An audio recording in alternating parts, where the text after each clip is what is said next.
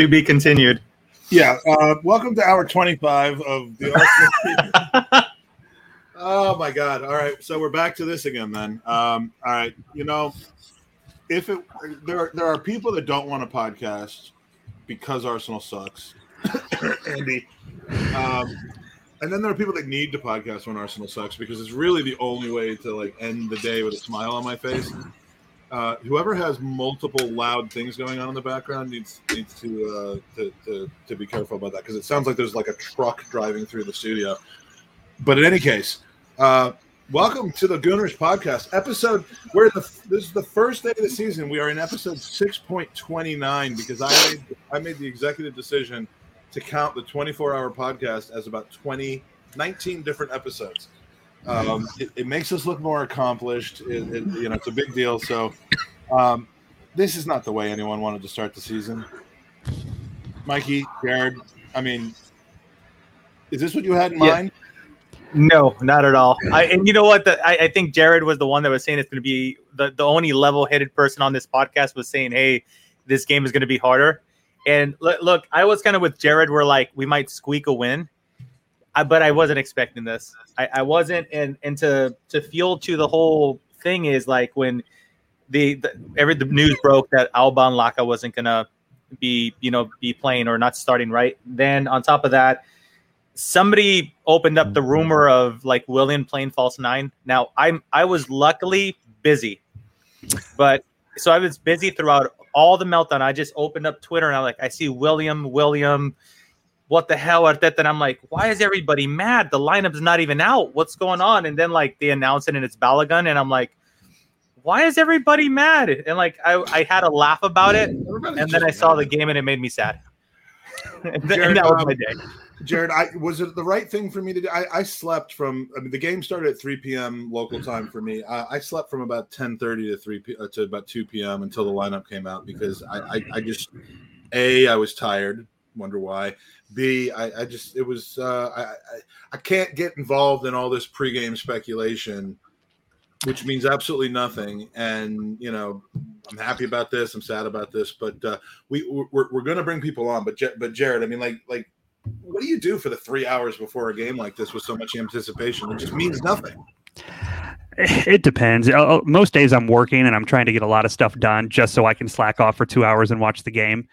I mean, the best thing you could have done today would have probably been to sleep for an extra 2 hours and catch up. You didn't miss a thing, obviously. It was brutal today. And I commented to somebody on Twitter. I said, if you want to know how the game's going, you saw it 38 times last season. There's no difference from the way we played last year to the way we played today. We went from getting a guy like Tierney and saying, man, we've got a real weapon and somebody who can get forward from the left back position and put the ball in dangerous positions and really be a threat to attack. We've gone from that, which should be a great supplement to any attack, to us just basically saying, that's all we got. We're just doing that over and over and over. That is our attack, is Tierney, try and beat your man and throw a cross in there to an area where we don't have anyone who can get on the end of it. And I know everybody, it's a big shakeup when you don't have Lacazette and Aubameyang and you find out day of. But watching that game, I don't see it going any differently if either of those guys was in there. I mean, we didn't create many opportunities, and the couple we had, we didn't do anything with. Smith Rowe obviously had a good shot, and Raya made a good save. Pepe likewise on a good ball from Tierney, put a good shot in, and he made a save. But we just don't create enough chances in general, and we knew that was the problem coming in. We talked about it ad nauseum over the last couple of days that we create no chances, and that's why we need a Maddison or an Odegaard or somebody like that. And this game just highlighted it. And on top of that, as poorly as we played, we should give credit where it's due. Brentford's a very good team. They're definitely staying up this year. They could be, the next team. Kind of Sheffield did it one year, Leeds did it last year, that finishes in the top 10. They have that level of talent on the squad. You're on mute, Mikey.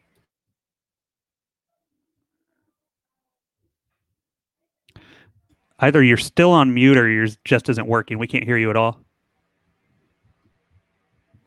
You can't hear me at all? There you go. There We're with you now. All right.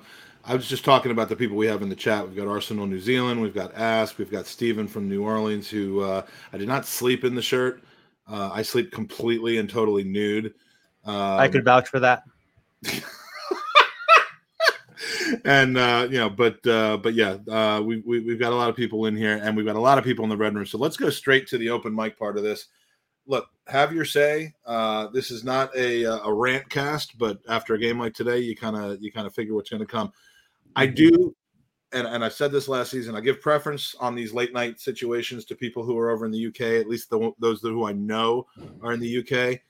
If you're coming to GoonerOpenMic.com, you'll need to wait a little bit because the studio is literally full for the first time on one of our open mic pods. There's 10 people in there, so absolutely awesome. So as soon as we move on, give a try to GoonerOpenMic.com. So our first guest tonight, who's part of the royal family of Arsenal supporters. She is an incredible Arsenal supporter in her own right. Has been featured on the Highbury squad a number of times. Her father. Oh my God, I love her father and I hate her father at the same time. But ultimately, I love her father, and so we welcome onto the podcast for the very first time, duck breaking on the Gooners podcast, Lucy. Hi guys, thank you for having me on. First of all, it's a pleasure. Absolutely, I can't believe that Russell Hogg created something like that. But he'll be glad to have gotten a mention too. He'll be ecstatic with that. He actually paid me once never to mention him again. So I'm not so sure about that. But so he was at the game tonight. Have you heard from Russell yet? I haven't heard from him since. I'm not surprised. Are you getting worried? He's on a rampage. He'll either be at the pub or he's with Dan and them lot having a moan about something. It's fine. He'll find his own way home eventually.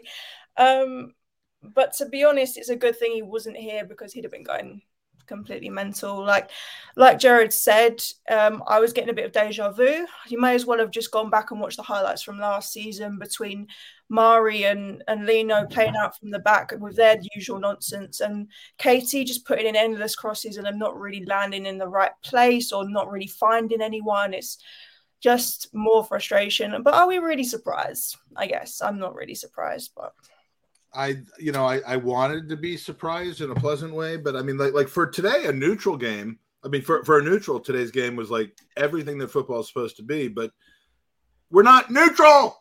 That's the problem. I mean, the thing I said, it was even in one retrospect. It was very even. Both sides of the pitch saw action, but there was just a lack of quality from our side, unfortunately. And Brentford deserved it, man. And I said this is the worst possible game we could have got to start a season off because they were so up for it, and quite rightly so. They've just been promoted, first time in 70 years or something crazy. They showed it. They showed ambition. They showed everything we lacked, unfortunately.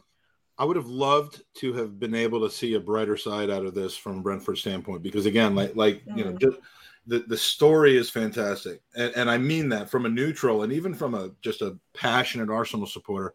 I'm thrilled for Brentford. I mean, Jared, this didn't have to come at our expense, or is it just classic that it came at our expense? We're the gift that keeps on giving. Right. We are for everyone else. I agree. I think they're going to be kind of the fun team to follow this year. If you're a neutral fan or if your team's already played and you're just looking for another game to watch, I kind of thought it was Leeds last year that a bunch of people just enjoyed watching them play. I think that's going to be Brentford this year. When you look at up front, that Mbuomo, if I'm saying his name correctly, I don't know, but between him and Tony up front, like they're going to be a handful for any team in the Premier League. They're so good. And the one thing that stuck out for me, we knew going in, for all the reasons Lucy said, it wasn't going to be an easy game. And then on top of that, you just watch the intensity level of both teams. Every 50-50 ball Brentford comes away with, any challenges, they're stronger. They were more physical. They just outplayed us in every single facet. Now, you could say, if we get lucky on a couple of our chances, maybe we nick a goal or two or there. Maybe that's true. They had a number of other chances they didn't convert. And there's no question coming away from that game that the best team came away with 3 points. I think you'd be hard-pressed to find any Arsenal fan even who says we deserve to get something out of it, because they outplayed us from minute 1 to minute 90 in every facet of the game. They look great. Minute 4. I mean, I think we had a few minutes where we were on our front feet. Yeah. I feel not enough, though. Not enough. Yeah. No. I said feel free to laugh at me too, but like you not think we're gonna win the league seeing, this season? Oh yeah, we're gonna win the league for sure. Not seeing Willian and not seeing Oneni was to me a sign of like not regressing back to a comfort zone for Arteta. So seeing Sambi there and seeing Martinelli start, we know that he didn't play much, but he was like, he's fit because he's been training with Brazil in the Olympics. To see him start, to be honest, I got my hopes up. I thought, with Martinelli in the front line, and Saka, there's an argument to be made that he's going to be rushed coming back. So when I saw Martinelli and not relying on Willian on the crutch, that is the experience that everybody kind of likes to say that the leans on, I kind of got a little up for it. I was like, okay, this might be a little bit of a more feisty game, but yeah, it gutted, man. I just didn't. I knew they were going to be up for it, and boy, were they up for it. But I mean, I don't know if it's the group of individual players or the manager. I know that's always a big top talking point, but like, do the players just need to like get up for this, or does a manager literally have to tell these people, hey, come on, boys, this is the first game of the league? Like, I don't know why a player would need motivation, but hell, man, it kind of seems like at the professional level, you shouldn't have to get that push from the manager. You should already have that when you're playing at that level. But that's at any professional level, and by professional, I mean you get paid to play football. There are a lot of teams worse than Arsenal or lower down on the pecking order than Arsenal who are professional, who probably know that, and how we don't come out and have the kind of just the drive. I mean, our players are better than them. They didn't play better today, but our players are better than theirs. And that's the point as well, is people are crying out for Arteta out already. It's the first game, but at the end of the day, some of these players have seen out 3 different managers now. So it's not just a case of getting rid of a manager. It's a case of some of these players who are just doing the same in, week out, who are showing no ambition, no passion, no energy. They need to go. Like we showed a lack of squad depth, and I really do feel that, yeah, it's nice that Martinelli and Balogun got a chance and Nelson got a chance to get back in the team, but they really were, I feel, thrown under the bus today because of the whole Aubameyang-Lacazette scenario. I feel like they really didn't get a fair chance to show what they were made of because they were just thrown in, and it's too much pressure for them. Unfortunately, they haven't got the experience. I would agree, and at least online, I've seen a lot of people come down pretty hard on Balogun for not really offering much, which he didn't. But like I said, we didn't do him any favors. No one was putting him in a good position to succeed today. And do I think he's good enough where he should be leading the line for a Premier League team right now? I don't. He's 19. You just don't see that in the Prem. But I think it's a little much to say that, he kind of had a failure when, like I said, I'm not sure if Lacazette or Aubameyang's in that spot for him. You really see much different out of either one of them. He had one good chance in the box that he had just a terrible touch on. But other than that, I don't really see a whole lot of difference because we just don't get service to players in that position. And I think that's the kind of one of the key issues. I can't say the one because our biggest problem is that we have more than one problem right now. No, that was the only thing. We would have won 8-0 if not for that situation. So go ahead, Mike. Well, Mike, we got we have a good problem today, and it's a problem that we're not used to having, which is we have so many people in the red room that we want to make sure to get everybody without making this another 24-hour podcast. So, although at this point I'm well rested, I could do it. But so Lucy, it's been fantastic to see you on our air. Is there anything Thank you for having me. Anything you want to publicize, or I mean, are you? I know. And again, I hate to keep referring to your dad, but I've known him for 5-6 years and loved him. He's quite a figure. It's fine. He leaves an impression. He left an impression. He sat on me once, and he literally left an impression on me. But he was always preferring to be in the background, kind of making snide comments. And then all of a sudden, there was like a month-long period where I saw him on every single podcast he could possibly be on. So, what I want to ask you, as an independent person having nothing to do with your father, are you starting anything? Are you doing anything, or are you? Are you? I mean, we're both like, I think, fan ambassador signings for the Highbury squad. So hopefully we'll see each other over there. But fingers crossed. I'll be on the Highbury squad a lot more. That's the goal, and I'm always available, to be invited. I love being on here with you guys as well. It's been really cool. I'm on Twitter a lot. I've been ranting a lot, unfortunately. At Loose TBH down the corner there, and on Instagram as well. But yeah, hopefully I'll be doing more of these. Because I found a love for it. Following in my dad's footsteps has been cool as well. got a lot of cool people to speak to. So, well, fingers crossed I'll be on more. Hopefully, when I make it back over, we'll see you at the pub. I brought my daughter over about 1.5 years ago, and Lee Judges and everybody kind of were acting very inappropriately in front of her. So I promise not to do that in front of you. But it's great to see you, Lucy. Thanks for joining us. Take care. Thank you so much. Hopefully, it gets better from here on out. Fingers crossed. All right, take care. Thanks, Lucy. How do I do this? Oh, okay. You think I would know how to do a podcast? I mean, if you don't have it by now, you might not ever get it. Yeah, really. That's why we've gone from 2 people to 4 on the podcast. So here's a scenario. I want to ask to somebody else who I happen to know is also it's 11:20 p.m. Craig, I said we had to do the podcast again. I didn't mean today, but it's great to see you. Anytime I get on a pod with the most appropriate name podcast out there is what I said today. Yeah, really. Craig, the founder and host of Same Old Goddamn Motherfucking Arsenal. Like, I've added a few words, but so here's a scenario. It's August 13th, 2021. The Super League is kicking off with Arsenal against Juventus. Next couple games against Chelsea and Man City, just like we were always going to do. And then Real and Madrid and Barca after that. I mean, by February, we're on 0 points and our fans are cheering and singing, "We are staying up. We are staying up," because there's no relegation. I mean, how ridiculous does that look right now that we were going to be one of the teams selected for that competition? Well, I mean, it's preposterous, isn't it? To think that we would be even considered to be named in amongst those teams. You would nearly put Tottenham in there ahead of us now. I'd put Aston Villa and Brentford ahead of us now in there. Exactly. Watching the game tonight, I'm actually surprised that we've actually got worse. We've actually got worse.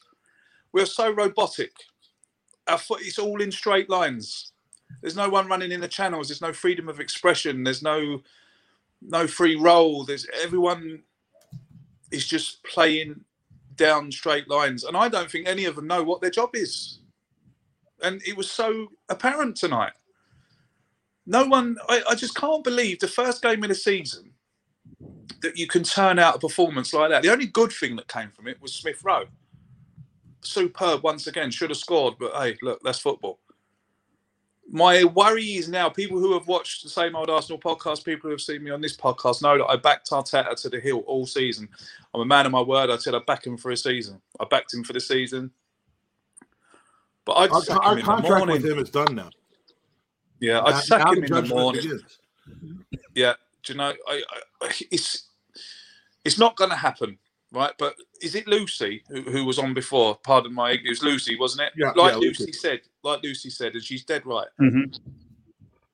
That's 3 managers now that can't get a song out of these players. 3 managers, right? So okay, we sack Arteta in the morning. Who comes in? Who comes in to Arsenal Football Club right now that gets a song out of these players? That team. People think I'm over-exaggerating here. That team needs 500 million spent on it, minimum, before we get anywhere near the top. Now, what manager are Arsenal going to get in? And they're going to provide him with 500 million pounds to sort out the team. We won't. So exactly. So what does that leave? Claudio Ranieri. Big Sam. At this point, we are in big, big trouble. Mm-hmm. And there's no doubt about it. We are in big trouble. We are not the Arsenal that we once knew. And Craig, you and I have at times gotten to it over social media, mostly about the Kroenke situation, which ironically, Lucy's father Russ is the biggest Kroenke out person I've ever met in my life. But just from a factual standpoint, not from an emotional or opinion standpoint, but I've watched you over the last year or two, and you are regularly exposed to and in discussions with a wide variety of people, and Lee Judges, Dan Potts, and Harry Symeou, all of whom were with us yesterday, and we missed you terribly, Craig. Sorry I couldn't make it, but well done. Yes, you should be very proud of yourselves. Well done, everyone. It was a great time, and again, I say that not out of guilt, but out of just desire that we would have had you there.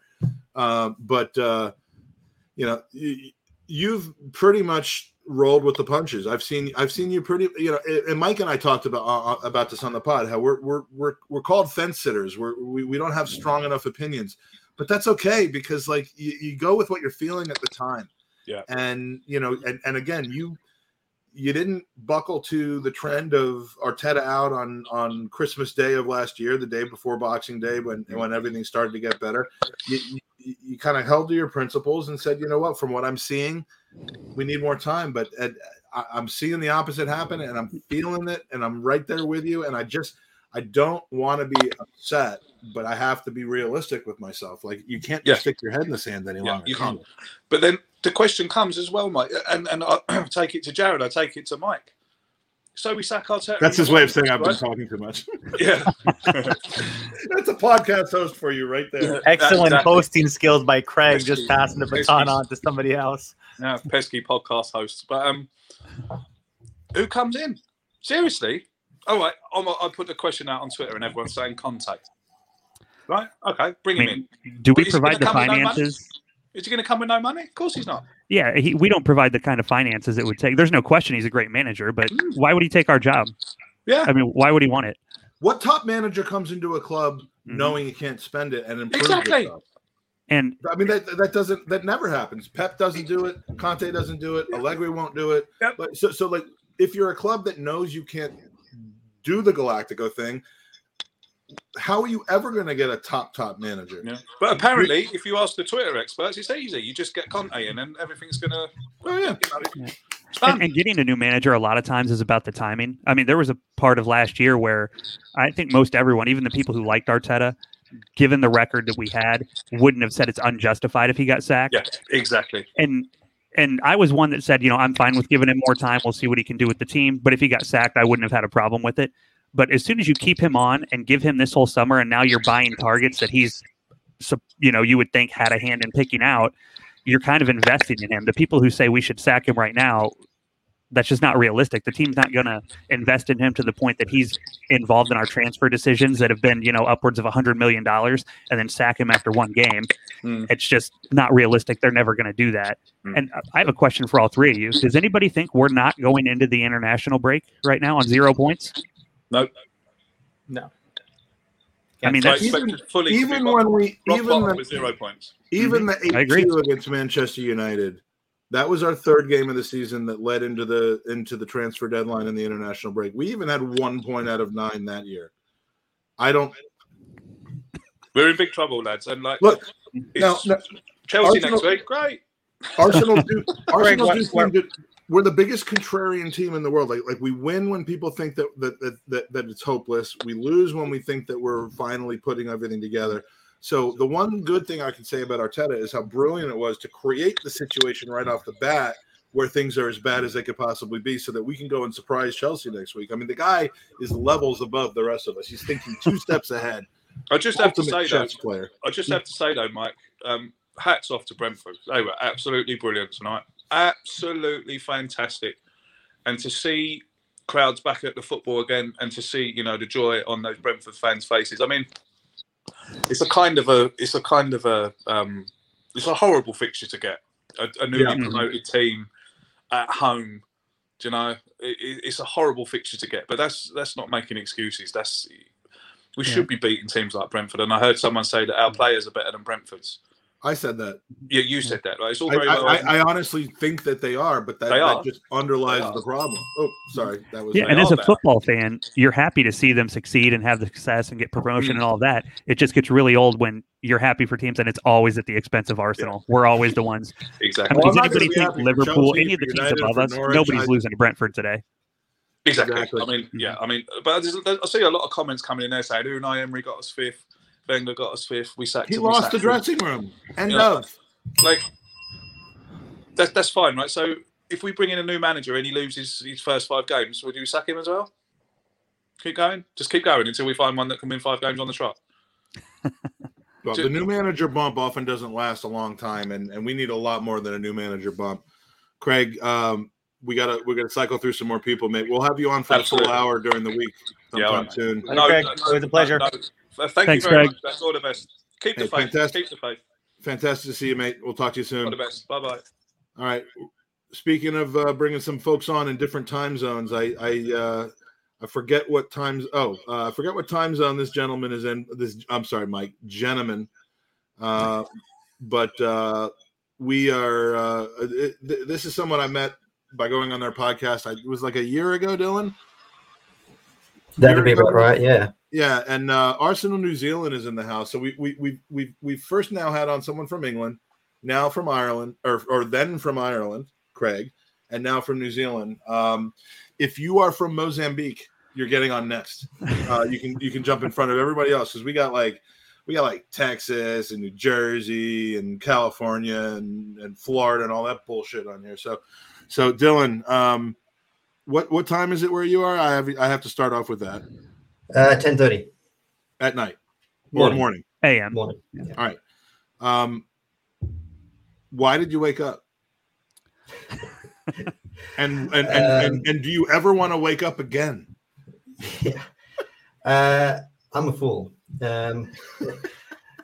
Woke up 6 a.m. buzzing because I had 3 cups of coffee, not because of the game, but I did get excited seeing the lineup, young players, new season. Yeah, wasn't expecting much, but going into the pre-game, I did get excited, but then that very quickly. So let's talk about the lineup then, because the starting 11 gets released, and to me that starting 11 was in a imperfect situation where you don't have everyone to choose from. It was Arteta finally show. I mean, this is my thought an hour before game time. It was Arteta finally showing that he's not just going to do the flight to safety. Willian, I'm not gonna put in Willian, and we'll talk about his comments about Willian later. I'm not gonna just play the people that I know are 28, 29, 30 years old. We saw some risks taken, and again, these are forced risks, just like on the Boxing Day game last year with Emile Smith Rowe, but. Saw some risks taken. I liked it. Personally, I was happy that he was forced to not start Alba because I think Alba's in awful form and needs an extended break. The Lacazette thing I wasn't so thrilled about. I love me some Flo Balogun, but I wouldn't have started him this early in the season at the expense of Lacazette if it was a perfect situation. But I was happy. I'm also an idiot. And and now I don't think we'll see Balogun and Martinelli until April, and by April I mean April 2028 for the New York Red Bull. But do you think that either of those two in this game would have made a difference? It was kind of referred to earlier on, but can you look back in hindsight and say that Arteta picked the wrong 11? I agree. Like, he was forced into it. It would have been interesting to see what he would have done if any of them were available. I think Lacazette was probably the biggest. You know what he would have done, because as good as we hope Balogun will be, his hold-up play was probably the hardest thing for us to deal with today because we just couldn't keep the hold of the ball when we got into that second half. Which is something he's supposed to be good at. Like I've seen him do it, although against your Europa League sides. But but in a grown man game in the Premier League, it's just a totally different animal. That was kind of what I thought too. Is it was a strength of his, but it at least today it didn't really shine through. That's for sure. And we keep forgetting the difference between a Europa League game and a Premier League game, and by we I mean myself. Yeah, my fear as well is, as you said, Mike, was after this game, does he give faith again to any of those younger players? Martinelli, who I think was pretty quiet, got lost out on the left. Balogun, I don't think, as soon as one of those strikers are fit again, he'll be out. He didn't grab the brass ring today. That's for sure. And look, you that's not a negative on him. That's not an indictment of him as a player. Today's the kind of day where he could have done himself a lot of good. He probably didn't do himself a lot of bad because the situation he's already in is that he's probably not going to get a lot of play this season. He could even still yet go on loan this season. Can I ask a question whilst we're talking about forwards? And here's a really rare occasion which I agree with Zamir, aka my mortal enemy in the chat room. Love you, Zamir. He didn't get much supply, right? So essentially, what happened to Aubameyang, what happened to Lacazette, happened to Balogun today. So I know, like, we're zooming into Lacazette and Aubameyang for not scoring a lot of goals as of late, and I mean, I'm not defending Aubameyang's body language because it was pretty piss poor during the season or the preseason. Sorry, but we saw Dylan last year when we brought in Ødegaard, a creative midfielder, to kind of help the cause to create more chances. Our strikers got more opportunities, and it ended up to Lacazette scoring a little bit more. So that said, like, are you looking at this? You see a game like this, and you see the same thing happen to Lacazette and Aubameyang that happened to Balogun now. Are you starting to think maybe potentially the fan base should maybe lay off of our forwards a little bit, and maybe they're not the exact problem, but it's more they're not, like, other forwards get like 4 chances in a game, ours get like 1.5. You know what I mean? Like, so at this point in time, like, if you're the manager and you're assessing the team, the board says, hey, what kind of player do you want? Are you going for that Tammy Abraham that we're being linked to, or are you going for Ødegaard? Oh, all day, Ødegaard. Hopefully the news that he's being left out of the squad this weekend. I think I also saw a no squad number as well. It's been assigned. So hopefully that's news that means that he's leaving, but also on the way to us, because that's one thing that we're lacking is creativity. We haven't had that, since we've lost Ozil, really. We look better the second half of the season with Ødegaard. By lost Ozil, you mean like 4 years before he actually left. Yeah. Yeah, but I don't think it's a coincidence that last year, we talked about Smith Rowe coming in on Boxing Day, that we bring in Ødegaard in January. When you look right when the season turned around, a lot of people credited, all those Ozil, Kolasinac, Mustafi going out the door. But it also turned pretty sharply when we had both Smith Rowe and Ødegaard available and playing together oftentimes. I thought that was a good combination. And watching the team now, I think it's one we desperately need back. So kind of what Mike mentioned, would you rather go Abraham or Ødegaard? I think I agree. It's Ødegaard, absolutely. And I don't even think it's a conversation. We need a player of his ilk in the lineup. No, for sure. And he's sort of the one that maybe this is why people are a little bit disappointed on Twitter saying, why are we going for him? He doesn't stand out. He's not going to, maybe not always get the assist because he does the pass before the assist. So his stats may not be amazing, but he's the one that's linking those passes through that we just don't have at the moment. So yeah, that's spot on. Yeah, let's get into kind of the logistics of the game, but and we're going to do that with our next guest. So Dylan, I mean, I was going to say I'd let you get to bed, but that's only because I'm the one that goes to bed at 10:30 in the morning, not you. But I wish I could. My kids would not allow me to do that. Even you know what? Keep in touch. We'd love to have you on again sometime. The open mic is always open, and we're going to try to really kind of to grab some new people. We're all about finding new talent. We're stats DNA of podcasts, I think. Or as Mike, but a good one, not the one Arsenal uses. Yeah, no. Well, Mike and Owen and Andy would probably just focus more on the DNA than the stats DNA. But Dylan, it's been great to have you on. Please come back again. Hopefully, we'll have something brighter to talk about in the coming weeks. But say hi to everyone down there for me. Because everyone will be like, "Oh, Mike said hi." That's fantastic. Thank you. Yeah, they'll be excited. Yeah. Yeah. Thanks for having me on, guys. Have a good Take day. care. And where can we find you on Twitter? Your name on here doesn't have your Twitter handle. So, are you still doing podcasts? Yeah. So we do once sort of a preview every week on Spotify, Arsenal New Zealand, and we're just sort of starting. Good time to start, I know, but post game as well. So. Going live on YouTube and Facebook. Arsenal New Zealand.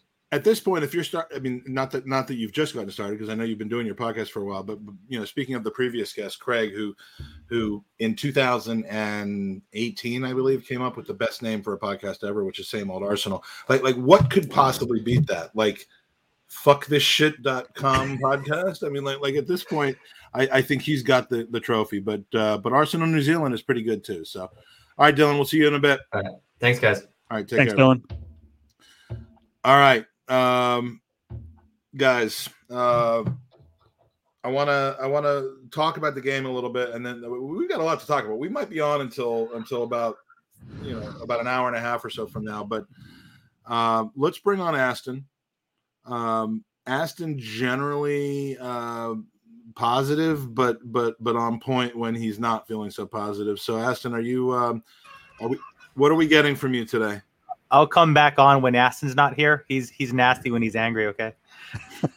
Yeah, what's up, Aston? We'll call him the Incredible Hulk, Aston. You got to take yourself off mute, but you love Aston, but you wouldn't like him when he's angry.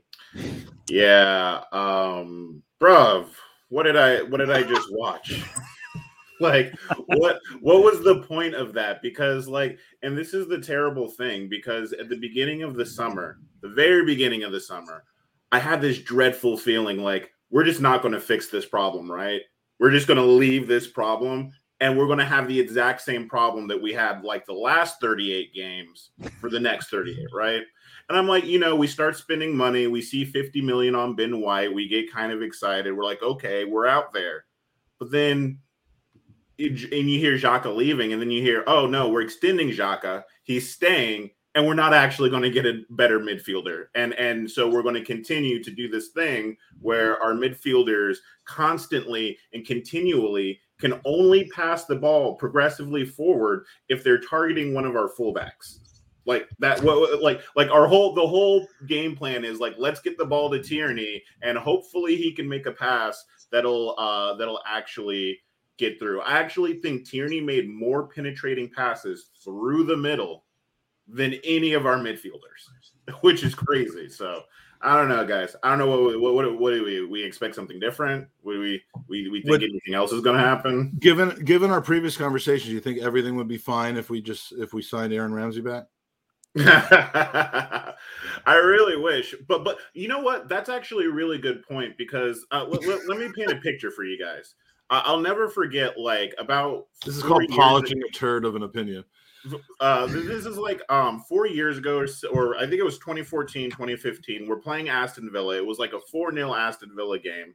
And I remember that's the one where Ozil does the madness, like the pass backwards with the back of his heel and like slide Giroud in or something crazy. But the point is in that game, Hector Bellerin scores. And Hector Bellerin scores, and they, afterwards they do the interview. It's because Santi set him up. And I remember Santi going, oh yeah, he's a new player. He's just breaking into the team. We really wanted his confidence up, so we gave him a goal. But that's how good our midfield used to be. Our midfield used to be able to do things like, oh, we can make the new guy score a goal when we want. Like, I don't think I saw Sambi Lakanga or Xhaka pass the ball into the box at any point. So it's like, what are we doing, What are we doing? And the kind of the sad thing is our alternative to that, having Partey out, is Aneni. So if Sambi wasn't that's kind of known for being a more progressive type of player, if he wasn't the answer to Partey's injury, imagine how much worse it could have been with Oneni. You could make an argument that we might have potentially won a few duels in the midfield compared to, I don't know, one that we won today, but it still wouldn't have improved any in our attack. Had a bad game. Was he one of our bigger problems today, or was he one of the sole bright spots that we had today, Jared? I would say in between. I thought he started off a little bit slow, but I thought he grew into the game pretty nicely. And I still think, especially given the second half, I think he offered more than El Neni would have. And you're getting something out of that because he's growing as a player. He's a young guy who's adapting to the league, and he's going to continue to improve. So I like that he started. I like the way he kind of developed as the game went forward, even though I thought personally he started a little bit slow. But he was far from the problem for the team. I mean, off the top of my head, Leno, Mari, Chambers all played worse than he did. Probably some others. Yeah. Let's talk about Chambers in the context of the first goal and Aston. I mean, there is no one that has stood up for Callum Chambers more than me, probably. Most of it is because I start questioning my entire approach to life when I see a picture of him. Mm-hmm. But he wasn't good today. And Sophie Sophie and I go back and forth on this all the time. It's almost just like an absolute shit take. Like I've backed myself in the corner where I'm like Chambers' biggest fan because of how much Sophie believes he's like the epitome of how we settle for something less than we should have. And I never said that Chambers was the best possible option for us at right back compared to like who we could have brought in. I think he's not really done a whole lot wrong until today. But like after that first goal, I WhatsApp. Is that past tense for texting someone on WhatsApp? I WhatsApp Sophie, and as I'm pressing enter, I see a tweet come out from Sophie adding me like about Chambers. So I'm joking around about how, I told you Chambers sucked, and she's tweeting me just asking about it. Like we were on the same cycle. We knew. But yeah, I mean, look, he didn't step a foot wrong in any game at any point that I can think of last season. But he's already off to a pretty poor start. Whether that ball was out or not, I tend to think maybe it was close, but probably not out. But the ball goes through his legs, beats Leno near post. Austin, that first goal, I mean, it's a great strike, but should we have been conceding that?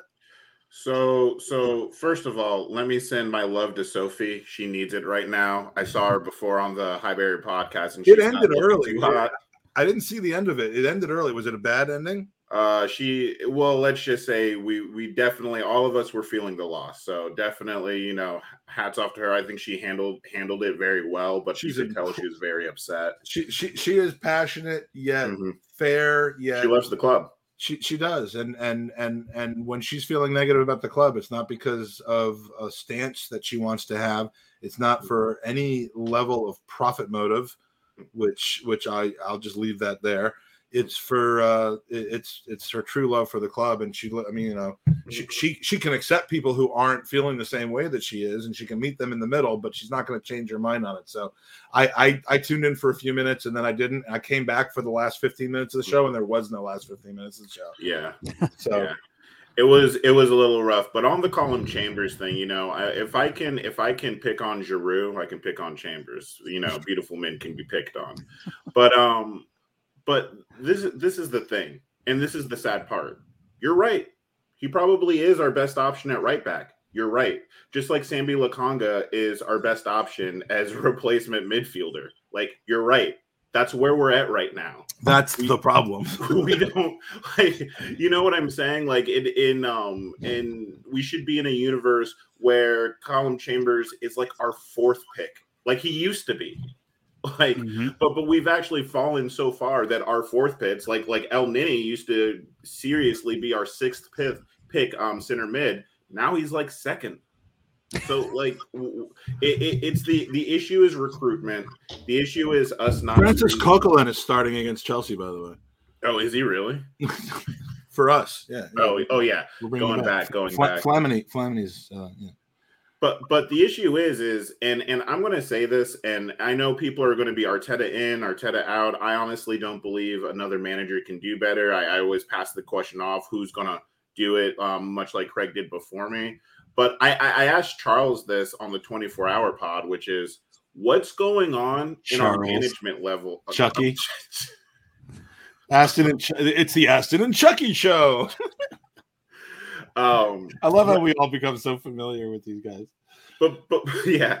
But the question is what's going on with our management that we aren't able to get deals done, or we seem to overpay for players, or it's like continual, right? Like it doesn't always seem like it used to be a joke. Okay, we're always one player away, but now it's like obvious, and we're not anywhere near recruiting on the same level that we used to.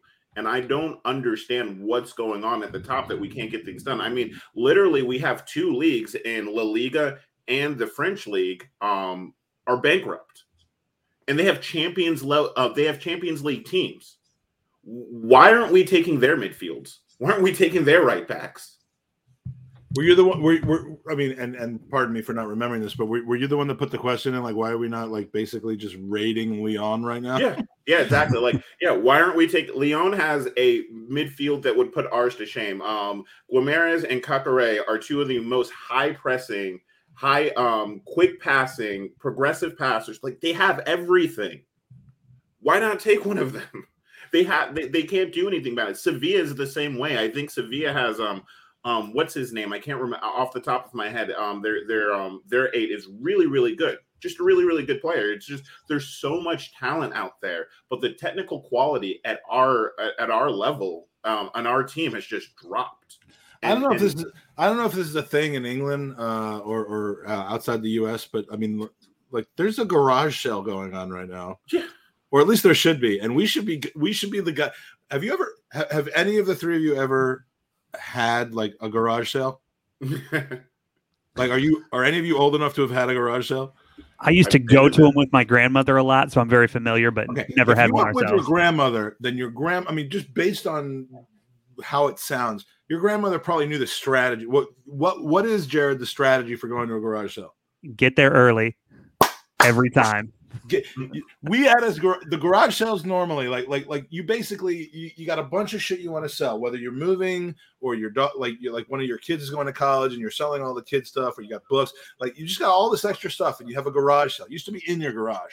It can also be called a yard sale because you have it outside, but like your driveway and your garage becomes this area where basically you just sell everything you ever had. And the prices are ridiculous. Something you might have bought for like a piece of furniture you might have bought for $400 20 years ago, you're selling for $20 now. And like, you open it at 8:00 and it ends at 12 normally on a weekend. And when you publicize it the right way, you've got 30 of Jared's grandparents all showing up at 7:30 a.m. like before you've got everything out there, because the thing about garage sales is you get there early and you grab everything before anyone else can get to it. The lazy people lose. And I guess I'm making an analogy to the transfer market in France and Spain right now. Yeah, what you're trying to say is when you go to the garage sale, you go there with a strategy and a plan. And if you can't get the thing that you're looking for, you find the next thing on the list. I think one of the biggest issues is, like, remember when we were in for Locatelli? And then all of a sudden we knew we couldn't get him. Then suddenly we extended Xhaka's contract. Like, you guys think that was a coincidence, or is it that we just didn't identify any other players? So I was one that I love Ruben Neves. He was the guy I wanted this year. I think he solves a lot of our problems. But just outside looking in, as soon as we were out of the Locatelli race, I think the club looked at it as, well, we can spend, the 40-ish million on somebody else in that position, or their other option, which I think is what they went with, is we can keep Xhaka on, not pay any transfer fee, and then put that 40 million towards a number 10, which looks like it may be Odegaard. My hope was that we'd have, the ability to bring in Odegaard and another center mid, because if you have a midfield pairing and Xhaka is your third choice, you've got a pretty strong midfield pivot. We're back with him as our second choice, and now Partey's out injured, and it's kind of just feels a lot like last year. So I hate to give them excuses, because I thought a center mid in that position should be number 1 on the list this summer, and we still haven't addressed it. But I think that was kind of their thinking, is that, if we do re-sign Xhaka, he can do a job there for a year, and then we can use those funds to get a number 10. Also, I'll say on Xhaka, if we couldn't get 12 or 13 million from Roma for him this summer, I think there's a possibility, if he actually played decently well at Arsenal this year, played decently in the World Cup, come next summer, you're in hopefully a non-COVID market, we may still get more for him next summer, even being a year older, than we would get this summer. So I think kind of all those things play in. But at the end of the day, I thought center mid was the most important position, and I'm with you. I thought we should have addressed it up front. And as soon as Locatelli was off the table, I would have been in for Ruben Neves or Bruno Guimarães or a number of other players before I started looking elsewhere. But that's just kind of the route they wanted to go. But I think that was sort of the thinking, is you can save those funds by filling that position with somebody you already have, and then use that money elsewhere to try and fill in the gaps up front. So anybody think with the fact that, like, it was always kind of the plan to sell Willock, right? That was kind of like everybody kind of knew he was going to be on the shopping list. Everybody knew Newcastle's going to want him. when the window started, I thought if even with like just one Xhaka or Willock leaving, I thought the club needed to buy 2 center midfielders.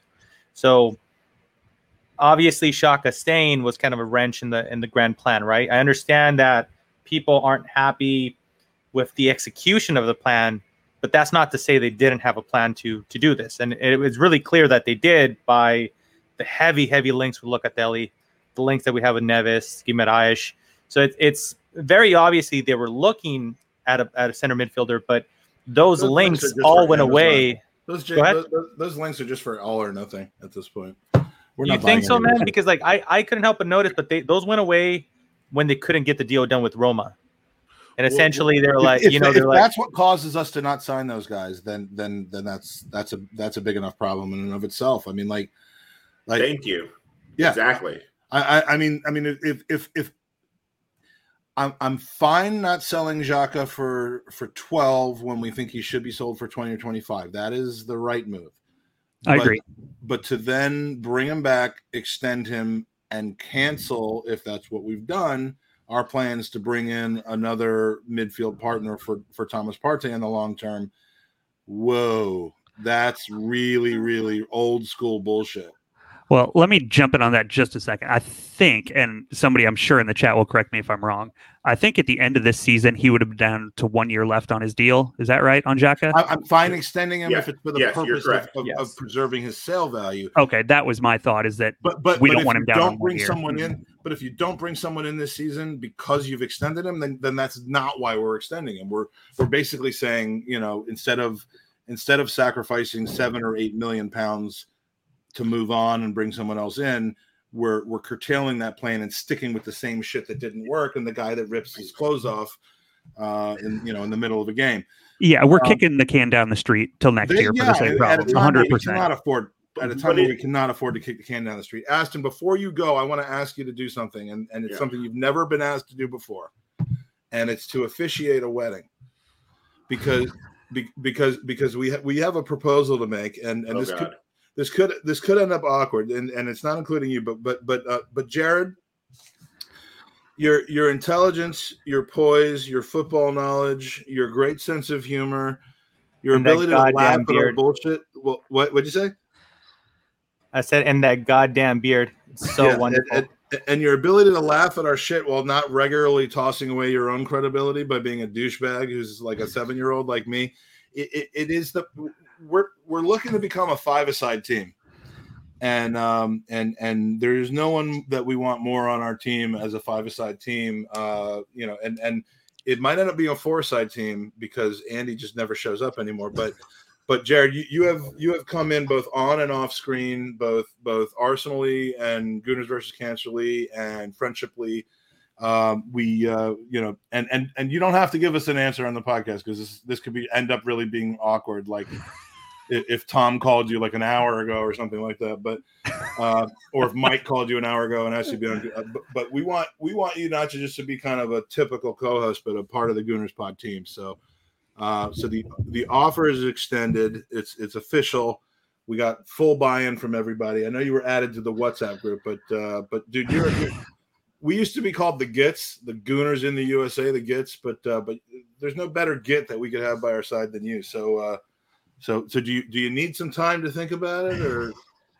No, that's amazing. I love that I've gotten to know all you guys and enjoy podcasting with you. So I'd love to join and kind of fill in wherever I can.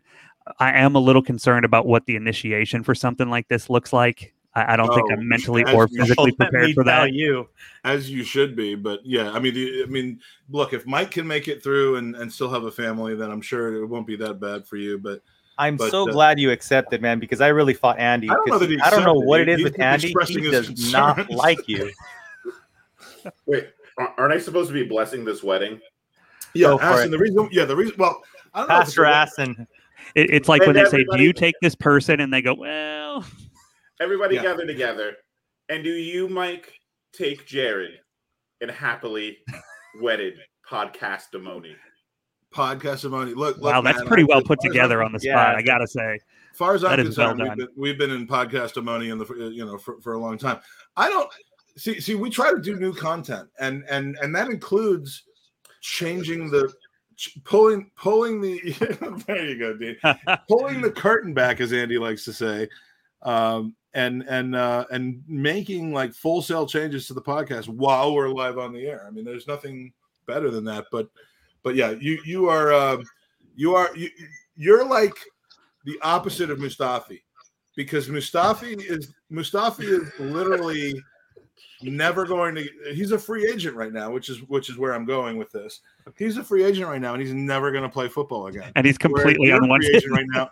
You're a free agent right now, and you're at the garage sale at the Ritz-Carlton, and we're like, we got to grab this guy before he goes anywhere else. So, as far as my plan goes, I was going to try to get Mustafi on not another Arsenal podcast, but if that fell through, I was coming for Jared.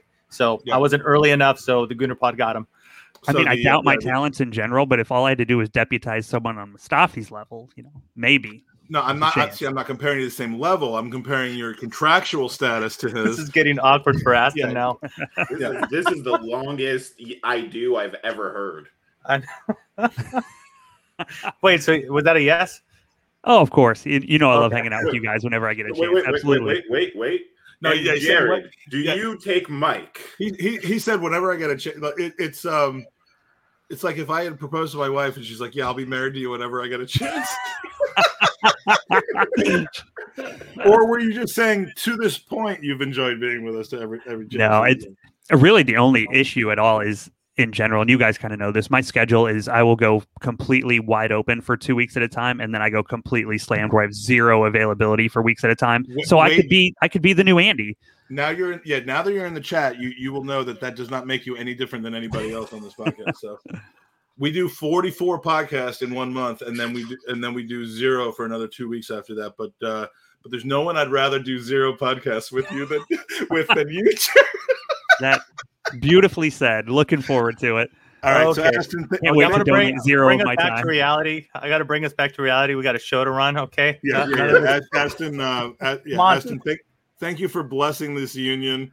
Yes, Aston. Fergus isn't getting any younger. Yeah, and these people in the green in the red room aren't going to add themselves to this podcast, so I got to get on that right now. But Aston, we'll see you soon, buddy. Later, guys. Later, Aston. It was a pleasure, bro. All right, who else was here from the start? I think we got to. Oh, we're gonna add in Michael. I promised Michael. Now, Michael is a duck breaker on the podcast. He reached out to me recently and said, "How can I get involved with the Gooners Pod?" Which is I love hearing that, because my question normally is, how can I stop being involved with the Gooners Pod? and I can't quit it. So yeah, we're gonna bring in Michael. We want to hear a little bit about your story. Michael, welcome to the Gooners Podcast. Hey guys, how's it going? It's been better, but what's up, Michael? It's been better.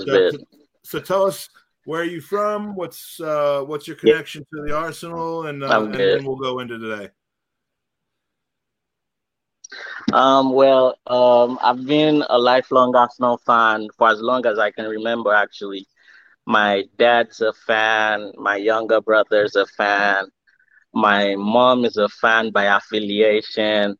It's just my sister that's gone sideways and decided to go with Manchester United. But sidebar, she stays in London, but she just likes Manchester United. You said she lives in London? Yeah, she lives in London. But then of course she's a Manchester United fan. So it's been watching Arsenal, getting to like the free-flowing football, falling in love naturally, which is, what gravitated me towards them. And plus the fact that, I'm Nigerian. So, back in the day we had Kanu Nwankwo there. So, it was Michael, very when you look at the list of countries that like have the highest, whether it's through social media or any other metric that have like the highest number of Arsenal supporters, it's like UK, Ireland, or UK, Ireland, US, Nigeria. Like it's amazing. Like and that's why, right? I mean, it's Kanu and it's funny because we've recently talked about the fact that this whole all or nothing thing with Amazon has a lot to do with trying to prevent Arsenal from completely falling out of the discussion of marketable teams in emerging markets. Right. I mean, if you're from, any of the marketplaces that love football, if you're from the Philippines or Japan or someplace where people are really linking onto Premier League football, there is nothing to draw you to Arsenal right now, except maybe if you kind of enjoy what you see on an Amazon special. So, it is important but having players from your country is also important. Denmark, Norway. Definitely. We see a lot of fans from Denmark and Norway because of Martin Odegaard and because of Andre Limpar and Sweden. But you just so. I think that does that have a lot to do with loan signings and signings that I mean, does the country hasn't this may be a dumb uneducated question, but like when you bring on a player, right, do you think that there's a little bit of we want to, like, I mean, look, we bought, who was the South American player that we bought that Sanchez? No, Sanchez. No, I'm sorry, South Korean players, what I meant to say. John Yeah. I mean, like sometimes sometimes those seem more marketing than player, but I don't know why I'm off on this tangent, but yeah, I mean, it's also been, with the preseason, if you noticed, they try to come to United States this year, which, they did last year. And I think maybe the year before. So, they're trying to expand their horizons in the American market, which everybody knows, football is different from soccer out here, so, but I understand what you're saying and I get your point with that. So tell us about today then, because and again, just we got a few different things we can talk about. We talked about the first goal. We haven't really talked about the second goal yet, and if you don't want to focus on it, I don't blame you. But I mean, schoolboy defending off of a set piece in the form of a throw in. Mari basically, you don't let a throw in the box hit the ground. He didn't, but he pretty much put it on the ground with his own head. Right. Leno's being held a little bit, and I've seen that called before. But I mean, look, I'm not trying to go there with the excuses and stuff, but just absolute sickening play from Arsenal on that series. Yeah, that's very soft. I mean, you went easy on Arsenal. That's just basically it. And if you remember part of my DMs that I sent you, I was like, I feel like I have lost love for the game, right? I've lost love for Arsenal, but because I see people like you guys putting effort into it, I know they're like genuine fans that still love what the club stands for. And, that's why I was like, yeah, I want to get back. I want to get back into it. I want to talk with people that, analyze the game, look into the game and everything. But look at today. Everybody was happy with the, with the lineup because, okay, we had to make do with what we had, right? But the display apart from Lokonga, which I thought was just like a Partey clone. It was just like a clone of Thomas Partey. Apart from Lokonga, every other person, then apart from Bukayo when he was brought on, every other person failed to impress for me. They all were playing like it was still preseason and, they had nothing to lose. Nobody was going to get, criticized for it. First 20 minutes was maybe okay, but I mean, up until before they scored the first goal, yeah, you could say maybe that was okay, but I don't mean to be too predictable, but Ayan saying I would honestly take Yosai Benayoun in this midfield. He had more technique than the whole of our midfielders. The problem is Yosai Benayoun would not have been available for selection today because it's the Shabbos. Yeah. But yeah, we couldn't afford these Friday night or early Saturday morning games with Yossi. But no, I'm sorry, Michael. Go ahead. Yeah. So the game was it was abysmal. It was, below par. And somebody said something yesterday which I stuck onto. They were like, Arteta has been adequately trained to talk to the media. So, he makes us believe something, like he deflects, the actual state of the team, from the fans, except the ones that are really watching, are really looking at it. And, answers these questions diplomatically that you feel, oh, we're the nicest thing since fried rice, or something like that. But when I we actually get ate into fried the rice actual about game, 4 hours ago, and it was incredible. But and I'm not even kidding, I did. But yeah, I know, I just ate my own fried rice you too. can tell. Yeah, it's not that big of a coincidence. He actually had 9 entrees. Yeah, Juan Felipe is absolutely right. I do interrupt quite a bit, and I'm sorry. No, it's all right. It's all right. It's just what I do, Yeah. and then I shut up and I pass out on the camera, and then you have all your say. So I'm sorry, Michael. Before I rudely interrupted you, what were you? Yeah, so I was just gonna touch on, like the team. I don't think we have any direction. We don't have plans, like a plan A, a plan B, and plan C when things tend to fall apart. We just compete and just, hope 90 minutes is over. That's all we do. We compete and pray and hope 90 minutes is over and pray somebody does something.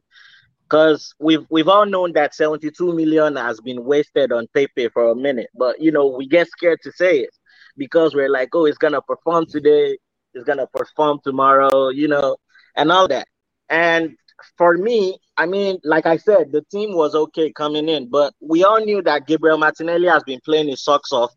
He just came off an injury, he didn't really play in the Olympics, apart from like the last few games where he came on and everything.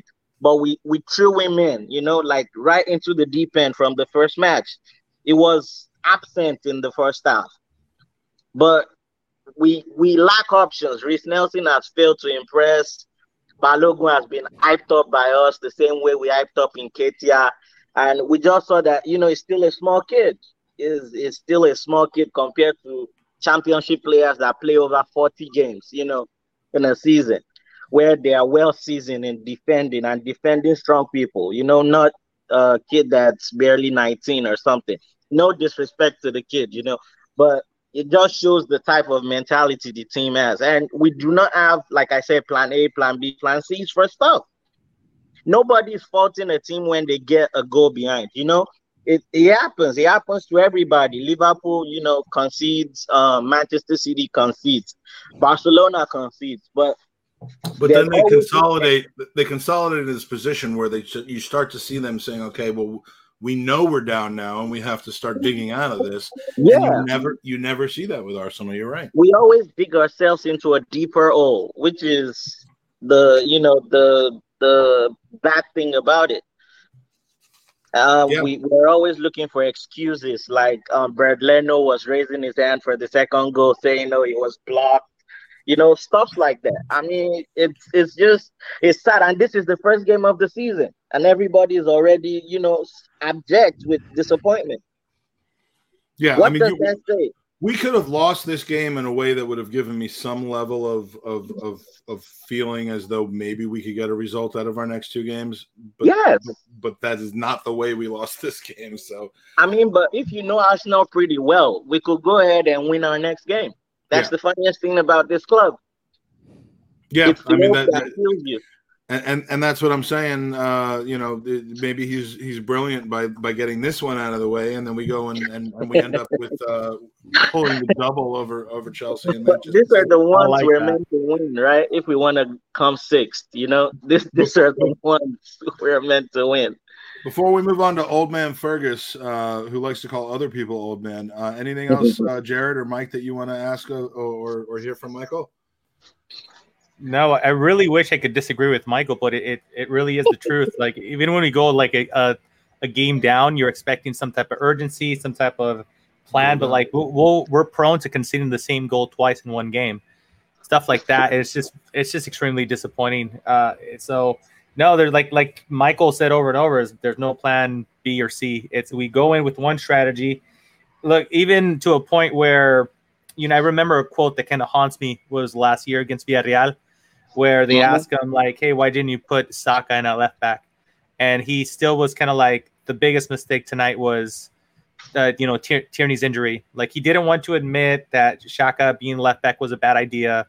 He was like, kind of, this is my game plan. This is what we executed. Even with the injury, we're not going to divert from the game plan, even though we have a player that is substantially weaker at left back So yeah, season's long. I know early on in the podcast we started talking about new managers and whatnot. I'm not quite there. I was expecting 3 points out of the first 3 games, and I know that pisses some people off, but that's kind of where I see our team at right now. So 3 points, 0 points, not too far off. So that's how you're talking yourself into this situation. That's how I'm talking myself into. No, I'm bitterly disappointed. I was Don't expecting get me to suck. So if we suck a little bit worse than I expected us to suck, then maybe we can pull out of it. Gradually sucky. There you go. Exactly. Michael, it's yes, great sir. to see you. We hope to see you some more. We're going to be doing these after. Thanks, Michael. After every game, and keep in touch. Tell us where you're from and where we can find you on social media. Yeah, so I'm from Houston, Texas. So you can find me on Twitter, Instagram, Michael Ayor. On Twitter, it's I think Baba010, but on Instagram it's Michael Ayor. So yeah, you can find me on those social media. You go to the pub in Houston with for the supporters club? Not yet. I've not. I just moved back to Houston actually. Like a few months ago. I was in Atlanta before. Did you go to the pub in Atlanta? Did you? Yeah, I went to the Irish pub in Atlanta a couple of times. So Danita and all those people?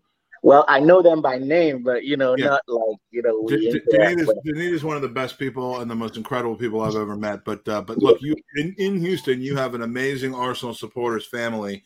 So you're going to need them this season. So don't definitely. This is me as therapist. This is Dr. Feinberg telling you, do not go through this season on your own. Go to the pub in Houston, assuming it's all safe and reasonable to do so. Meet all the great people in Houston. Yeah. Do you have box wine? The man has box. There it is. That's what it takes to be an Arsenal fan. There you go. Wine's Kirkland, though. Franzi is highly known as being the worst box wine you can buy. Oh, really? Pretty damn good. And look, it is not, as most people think, Merlot. It is Cabernet. Right.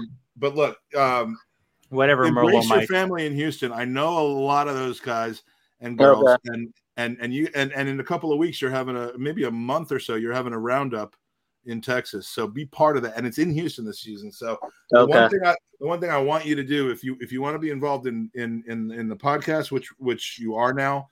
If you want to be involved in the fan environment, if you want a way to take the edge off of the results and just surround yourself with incredible Arsenal people, get involved with Arsenal America, and specifically in Houston. And Texas is, despite all the weirdness about Texas from a Gooner standpoint, it's one of the best states that's out there. And the person that we're bringing on next after the next person can tell you probably a little bit about that as well.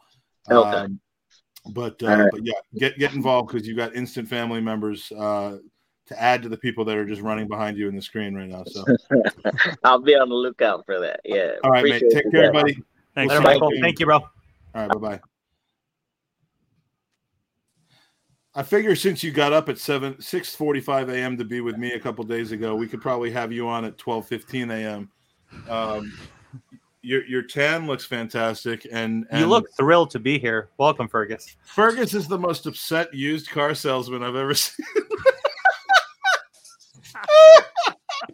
No, isn't it this? Right back to that. No, one of the funniest things, I texted him. Wait, shut up! Shut up a second. You talk way too much for a guy running a podcast for 24 hours. You should have a voice like mine right now. You should have a voice like mine right now. Well, I love that your voice is like this, because at least you did what you could do to influence the result at Brentford today. But is this a family show, Mike, or not? This is our show is almost never a family show, okay. And literally Absolutely I have members of my family on it, and it's still not a family. It's a fucking shit show. That prick Shaka, how he's allowed to wear a fucking shirt ever again. Michael had some good points about the one-legged donkey that is Pepe, but did he not watch the game? He said nobody else performed. ESR ran his fucking arse off all night. He was the only player who fucking played all night. And then Saka, when he came on, was absolutely outstanding. Balogun, you fucking ruined your one and only chance, mate, because you are not getting a look in again. Not getting a look in again. And Ragnarsson has to play next game, because his Are you kidding me? No, his performance tonight, Ragnarssen's performance was absolutely outstanding tonight. Wait. Who was that? I'm sorry. Wait, hold on. No, the keeper was so shit. Ragnarson's our shit keeper, isn't he? Yeah, Yes. but he didn't play tonight. Oh, okay. No. That was an attempt at humor that just went way over. Yeah. Mate, I have got. I said Jared had a sense of humor. I didn't have say it got was a shit sense of humor. inside tip here for you. This is our goalkeeping budget. Yeah. What is that? What is that actually? Tesco club card voucher. That's what we're fucking shopping in these Tierney's days. all over that. It's Tesco bag. Look, Tesco bag. Oh man, I tell you what, Trev wasn't happy. Well, Trev's not happy because he doesn't have that much time left for us to turn this around. But like, yeah, no. I mean, so as the first person that we've had on the podcast that was at the game, I'm gonna shut up and I'm just gonna let you tell us like the good, the bad, and the ugly before, middle, and during the game and after. I mean, by the way, it's been mostly water, so my reaction is genuine. There's very little alcohol involved. There's about 4 pints, okay, and that was hours ago. Well, that was hours ago. So yeah, first time in 20 months that we had an away section at a game, I believe. Yeah. Tell us about the day. It was an amazing day. It was fantastic. I met with Potsy and Red Ken. You'll see him on Twitter. I love Red Ken. Yeah, you'll also, if you go on Google, something about the sheriffs or something like that. He's the one who gets ironed out by a lady in a dress shop when he was doing bailiff jobs. So Google. No idea what any of that means, but I'll send you the link later. I got to look it up myself. But met with him, met with Huggy, and then we went down and met with all the rest on the group. You saw the photo on the WhatsApp group, Mike. It was great. It was quite emotional to meet everybody. We were in the Globe. There isn't really an away pub in Brentford because they're finding their. The Shakespeare Globe, is it? No. This is the Globe in Windmill Street in a very nice pub as well. Yeah, we had a few sing-songs and stuff.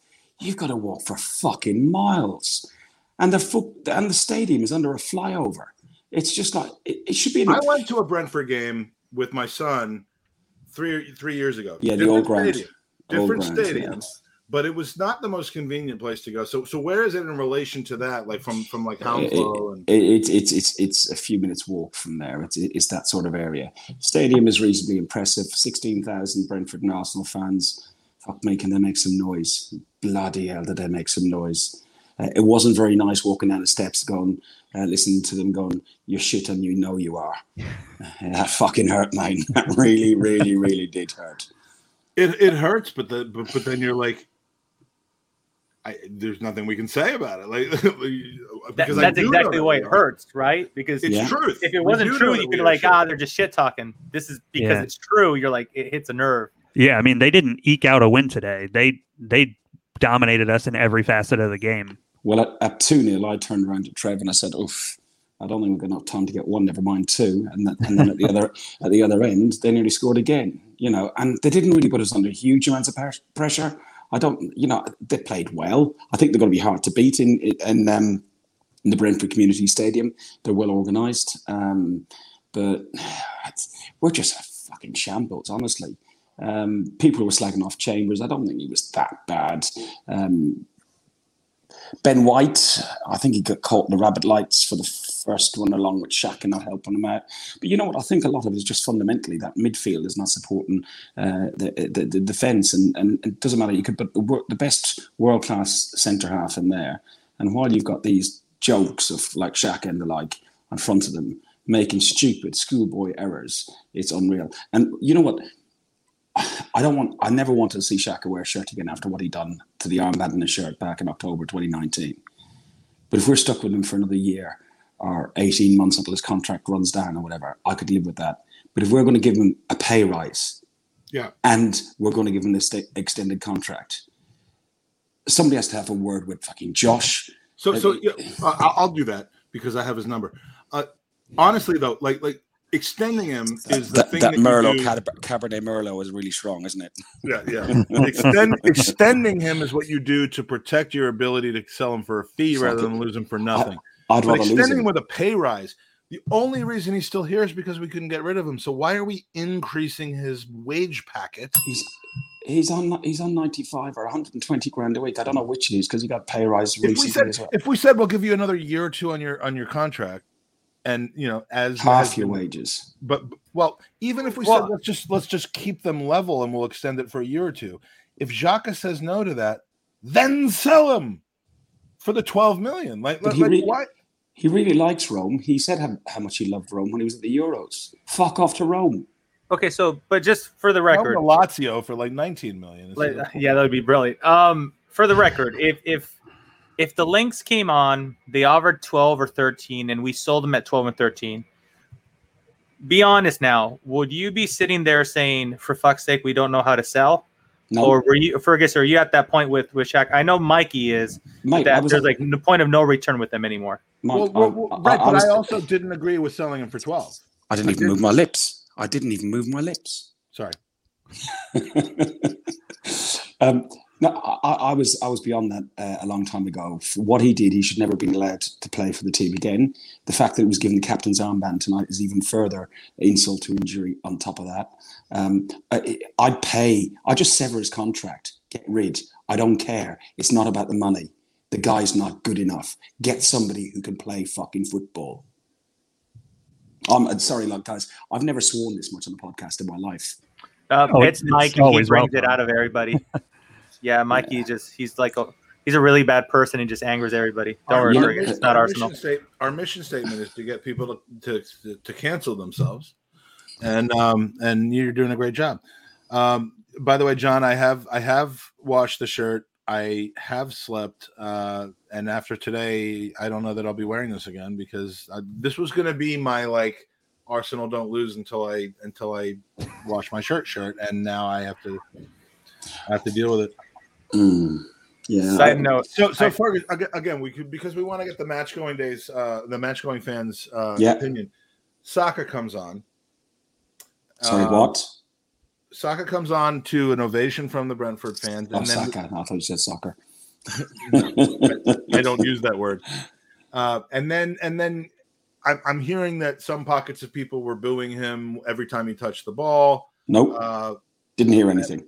Okay, good. I mean, how does that feel when I know that the win would have felt better, but I mean, when you see that kind of reaction now for two weeks on the trot, is that going to go on for the entire season, you think? I think it'll go on for a few games, a few away games, because fans appreciate what he did playing for England, but in his heart and his soul. Plus, they don't appreciate that he gets racially abused by idiots on social media. So, if you think he was,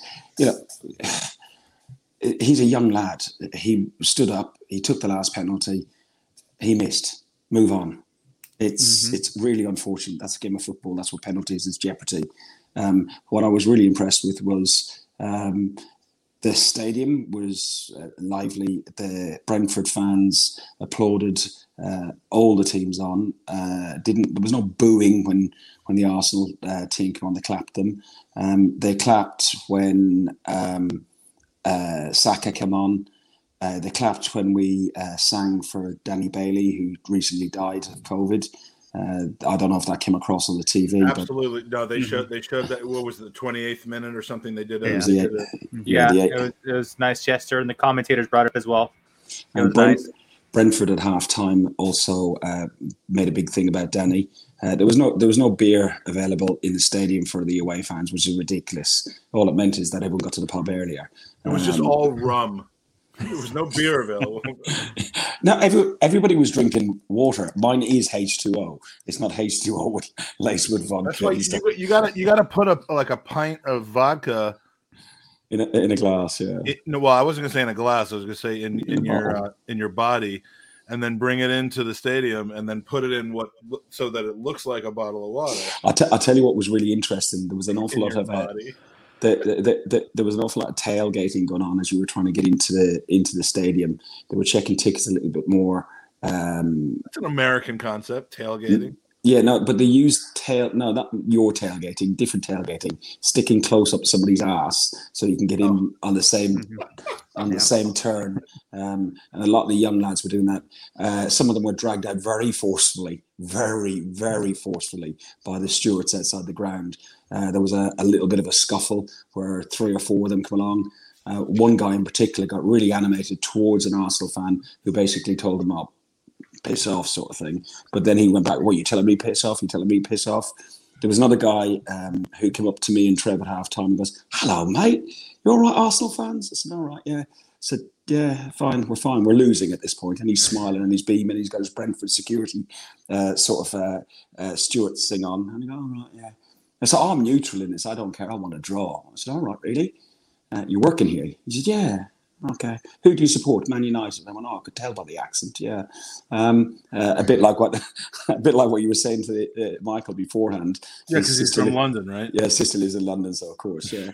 Then afterwards, as we're coming down the stairs, I left just because I wanted to try and get the tube. I left bang on 90 and came down. Plus, a lot had left. They showed a lot. They showed a lot of people leaving in like the 82, 83, 84th minute. There were a lot, but I think they probably made it look better on the TV than it actually was. Fire Bill. Yeah. He's calling, "All right, Arsenal fans, you don't look very happy." So much so that I went over to one of their other stewards and I stood there and said, "You need to have a word with that guy." I said, she ignored me at first. I said, "No, look, listen, I'm not here for trouble. I'm not here to cause any problems, but you need to have a word with that guy. He's going to piss everybody off. He's pissed me off. I'm not going to go up and hit him. But the next guy who comes down is going to iron him out." And then the supervisor came around and looked at me and thought it was an Arsenal fan who was going to start on somebody else. And I said, "No, it's one of your guys, your security guy there with the fuzzy hair. He's taking the piss at people as they're coming down." I said, "I'm not here to cause problems. I've hardly had a drink in the place and everything else. So, I haven't got an issue, but he's going to cause you problems. He shouldn't be in here. He shouldn't be in that job. He should have been in the home end, definitely not in the away end." And I think he got his colour felt by his own boss, which was good. And the guy did thank me, which was nice. And I left at that point. It's a joke, transportation-wise. Kew Bridge closed. Gunnersbury Tube Station closed. Chiswick Park closed eastbound. So you had to go westbound to get back one station, to go to a closed station, to go east again. It's 20 past 12 or half past 12 here. I left the ground at 10 to 10. I live 25 miles away and it takes them over 2.5 hours. It's an absolute joke, absolute joke. I'd hate to be a Newcastle fan on a Friday night having to go there. Look at him crying his eyes out, then wanker. Yeah. You live 25 miles away. I live 3,500 miles away. That's your choice. Think of the tax you don't pay. All right. This weekend, I plan on getting to the Arsenal history. I honored your request. I talked about it on the last hour of the 24-hour podcast, and it came from the heart because I cannot wait to watch that. If tell everyone that's still watching where we can find you and the and where we can catch up on the 9 hours, 59 minutes and 54 seconds. I can't believe we're 6 seconds short of the Arsenal history. Well, myself, Trevor, Mark, and Andy from ArsenalHistory.com. Sorry, thearsenalhistory.com, done something different over the close season. We decided not to do transfer rumors and all the usual shit that everybody else does, and they do a good job, some of them. But it's not. I just didn't want to churn out the same stuff. I was actually going to take the summer off, but we decided to do the Arsenal history, and we've worked all the way through 8 different episodes in different eras: 1896 to 1924, which was Plumstead, Woolwich to Highbury. And then we done 1924 to 1935 with the Chapman era, the war era, the Barron eras of 53 through to 71, 71 to 86, 86 to 96, which is George Graham era, and 96 to 2018, the Wenger era. And then 2018 to current, which is basically it's an hour-long video of a colonoscopy. No, it was. I think it was the pre-med because we had the colonoscopy tonight, and we're in a bad way. Listen, I was hoping that the guy could last till Christmas. the club have failed him hugely because of this budget. Yeah, the £3.50 budget they've given him. We know people who are talking about 150 and 250 million pound budgets. He's had £75 million to spend, 50 of which was not wasted on Ben White. But we're going to spend 150 million, Fergus. That's what I was told in the chat. Yeah, I know. But listen, the club have failed him, but I think he's seriously out of his depth. I think he's a dead man walking. And as it stands now with Chelsea, City, then we've got Norwich and Burnley. We'll be on our ass at Norwich and Burnley by then. I don't know if he'll make the North London derby. What will tell me everything is how we show up in those games. If we, what the reason I lost faith in Wenger, and this is my last word before we let you go, Fergus, is the reason I finally, after years of people telling me that it was over, the reason I finally lost faith in Arsene Wenger was because and it was a few weeks after that Leicester game where Welbeck scored and everyone thought we were going to win the league. Including me. we didn't capitalize on that. We lost to Manchester United, where Marcus Rashford basically scored a brace against us and began his career. That was awful. But then 3 days later, we came out and shit the bed against Swansea at home. Yes. And I said, if we can't get up for that game and get a result out of that game, we lost at home to them. We didn't just draw at home. We lost at home to them. I said, then the team has given up on them. And that's all there is to it. And if we can't get a result, I mean, Chelsea, Manchester United will be what it is. West Brom, Norwich. Who's after that before Spurs? Burnley away. Norwich, Burnley, Spurs. If we show up to that Spurs game and we've got 1 or 2 points, and we don't beat them, he's got to be gone by then. He'll be gone before then if the results don't go well. Probably so, but I mean, you cannot survive a tough start and a loss to Spurs. It's almost a blessing that Spurs game's in the first 5 or 6 weeks. There's no way our fan base will allow. The Cronkies don't give a fuck, do they? That was my question, Fergus. Do you think our ownership gives 2 shits about that, the North London derby? No, I completely understand the fans. 100%. We're good. Yeah, well, I'm just saying, does the levity of the situation of losing the North London derby already kind of, if we do make it there with so little points, does that situation hit the Cronkies, Josh or Stan, the way it hits fans? No, of course it doesn't. I spoke with Josh on that forum thing, and the guy, when he started off talking to Akil and some of the other people, Mike, you weren't listening or watching. I was not listening in. I knew someone that was listening in. Jerby might have been listening in. I don't know anyone that would have provided access to me. No, absolutely not. But he was so bitey with the fans, first of all, to start off with. Someone put a fucking note in front of that guy. Oh, yeah, you better turn this around. Yeah, and he did get better, but he's such an evasive little prick. Even when I came along and finally said to him, when he answered 2 parts of my 3-part question, and he wouldn't answer the 3rd part, which is what's KSC's exit strategy for Arsenal Football Club. he shit a brick when I asked him that, didn't he, Mike? Yeah, you did. I mean, as someone who didn't hear live what happened, I can tell you that he was not pleased with that question. No, he wasn't at all. Do they care, Mike Hertz? No, they don't. They don't understand. They're not football fans. They're businessmen. We're an asset. We're not a club. We're nothing to them. Yeah, we're a bit of real estate in London that is appreciate anything you buy in London, be it a slum, is still going to go up in value. And the Emirates is always going to go up in value. Plus, they get an income from TV, from this, from that, from the other. I can't read any of these. These glasses are shit. Listen, Fergus, this is absolutely my favorite comment of the day. I think Mike Hers is a CIA agent hired by the Cronkies to divide and destroy the fan base. Oh, sorry, wrong universe. Mikey, you've made it. Mikey, you've made it. You've been waiting for this moment for years, and you finally made it, man. Final thing before I go, because I was on last night, yesterday morning. Felt like night. I don't know when we did that podcast. I have no clue. With so many mics. There was a mic on before me. There's 2 mics on here, and Max was on with Mike, and Mike at one point. Yeah, and then it was Max, and Max. That's true. I thought I'd keep the mic numbers up, and I've got a San Miguel. Yes, thank you very much, dude. Enjoy your evening. I hope you get well your played, back. sir. Okay. Go to Guns and Ribbon. Go to Guns and Yellow Ribbons on YouTube. Guns and Ribbons on Twitter. Watch something that like It's different.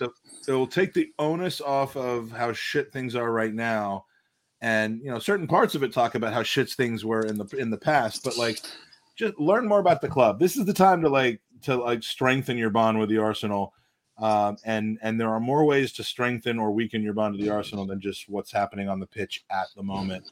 And Fergus, that was really one of the highlights of honestly the highlights of the 24 hours was talking to you about that. So thank you very much, appreciate it. I got to finish my beer and go to bed. Have a good one. Up the arse. Fuck the Spurs. All right, thanks, Fergus. All right, so Mikey, I know how late it is where you are. It's 4:40 p.m. That's so fast.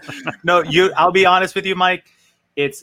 My wife did a fantastic job taking care of the children while I attempted to do the late night podcast with you guys. And then I passed out yesterday for literally when I got back home from work for 8 straight hours. I woke up, had dinner, and went back to sleep. So I don't want to spend another whole block because I'm not trying to get divorced before my 49th baby. Look. I mean, like I would say to push it, except she's due in like 3 weeks, right? Yes, and you live too far away, so I can't sleep on your couch. No. I mean, my couch is always open to you, but yeah, that would be a long walk of shame to come over to my house right as your newest Gooners podcast child is getting ready to be born. So yeah, you got to be a good father, a good husband, and so we're going to bring in 2 people who are awful fathers and husbands. No, I'm just kidding. All right. Hey, guys, Mike, thank you so much. See you, Mike. Take care later. All right.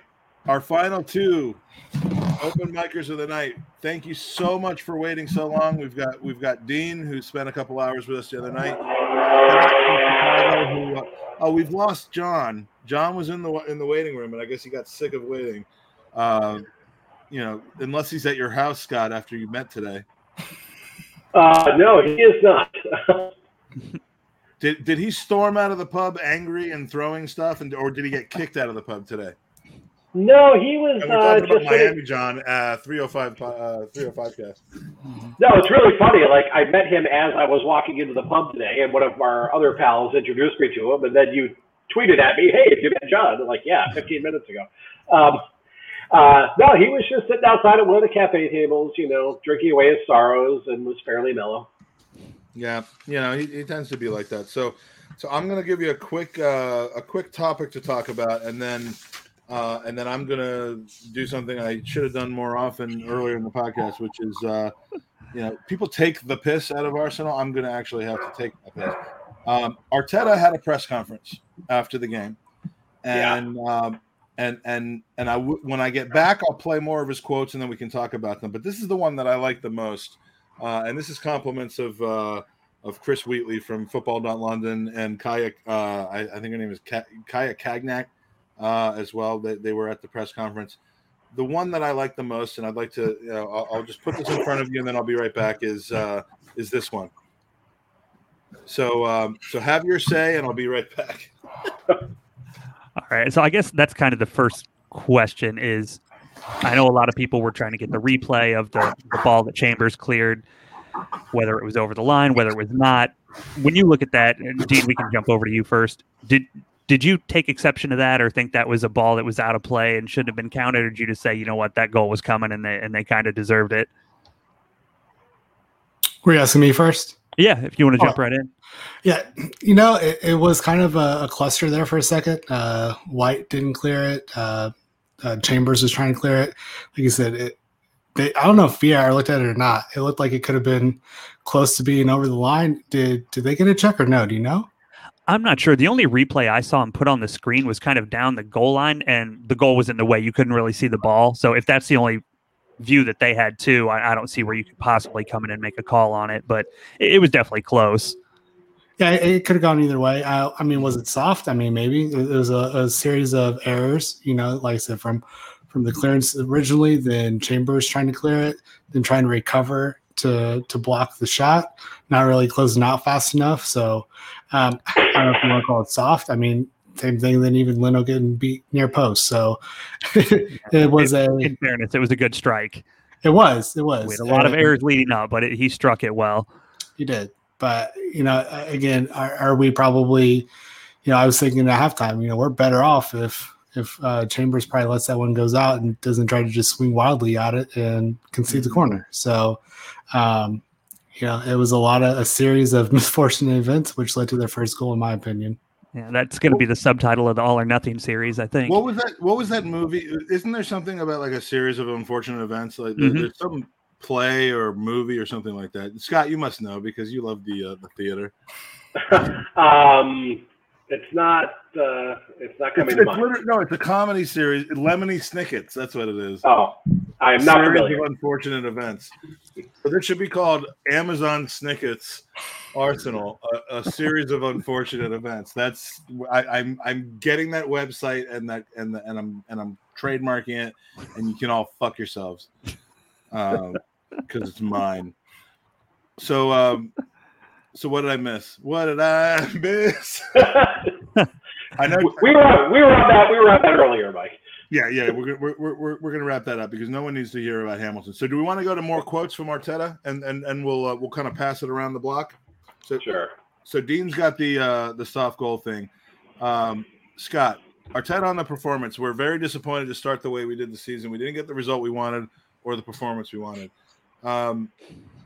That's like a lot of nothing right there, isn't it? You think? Well, it's pretty passive for the guy that's supposed to be like molding the performance that we wanted. I think back to last season, and there were so many times where our attack looked either constipated or devoid of ideas. And I kind of had this thought that Arteta was going to go into the offseason, he was going to be watching video, he was, like managers do, go back into the last season and see what we can do better. And what I saw a lot of today is, hey, let's get the ball to the flanks and bang in crosses and hope we can eventually get a goal, which was the idea last year. Was Arteta just off the frame in that picture that Edu took him when he was on vacation, or somebody was holding the camera? Out of the frame of the Lucas Torreira picture from Disney World or whatever the fuck he was, like that he posted during the game today. Like was that where he was all summer, or was he in the room doing what you said he should be doing? Yeah, I don't know. Arsene Wenger. In the room where it happened? No, not the room where it happened. Arsene Wenger used to say that, like, I can structure the ball down the pitch. And once you get into the final third, it's on the talent of the individual players to make something happen. The problem is, if you're structuring the ball in the approximate direction of the corner flag every time, you're not leaving a lot of room for the talent of the individual players to take hold. And I was just so disappointed today.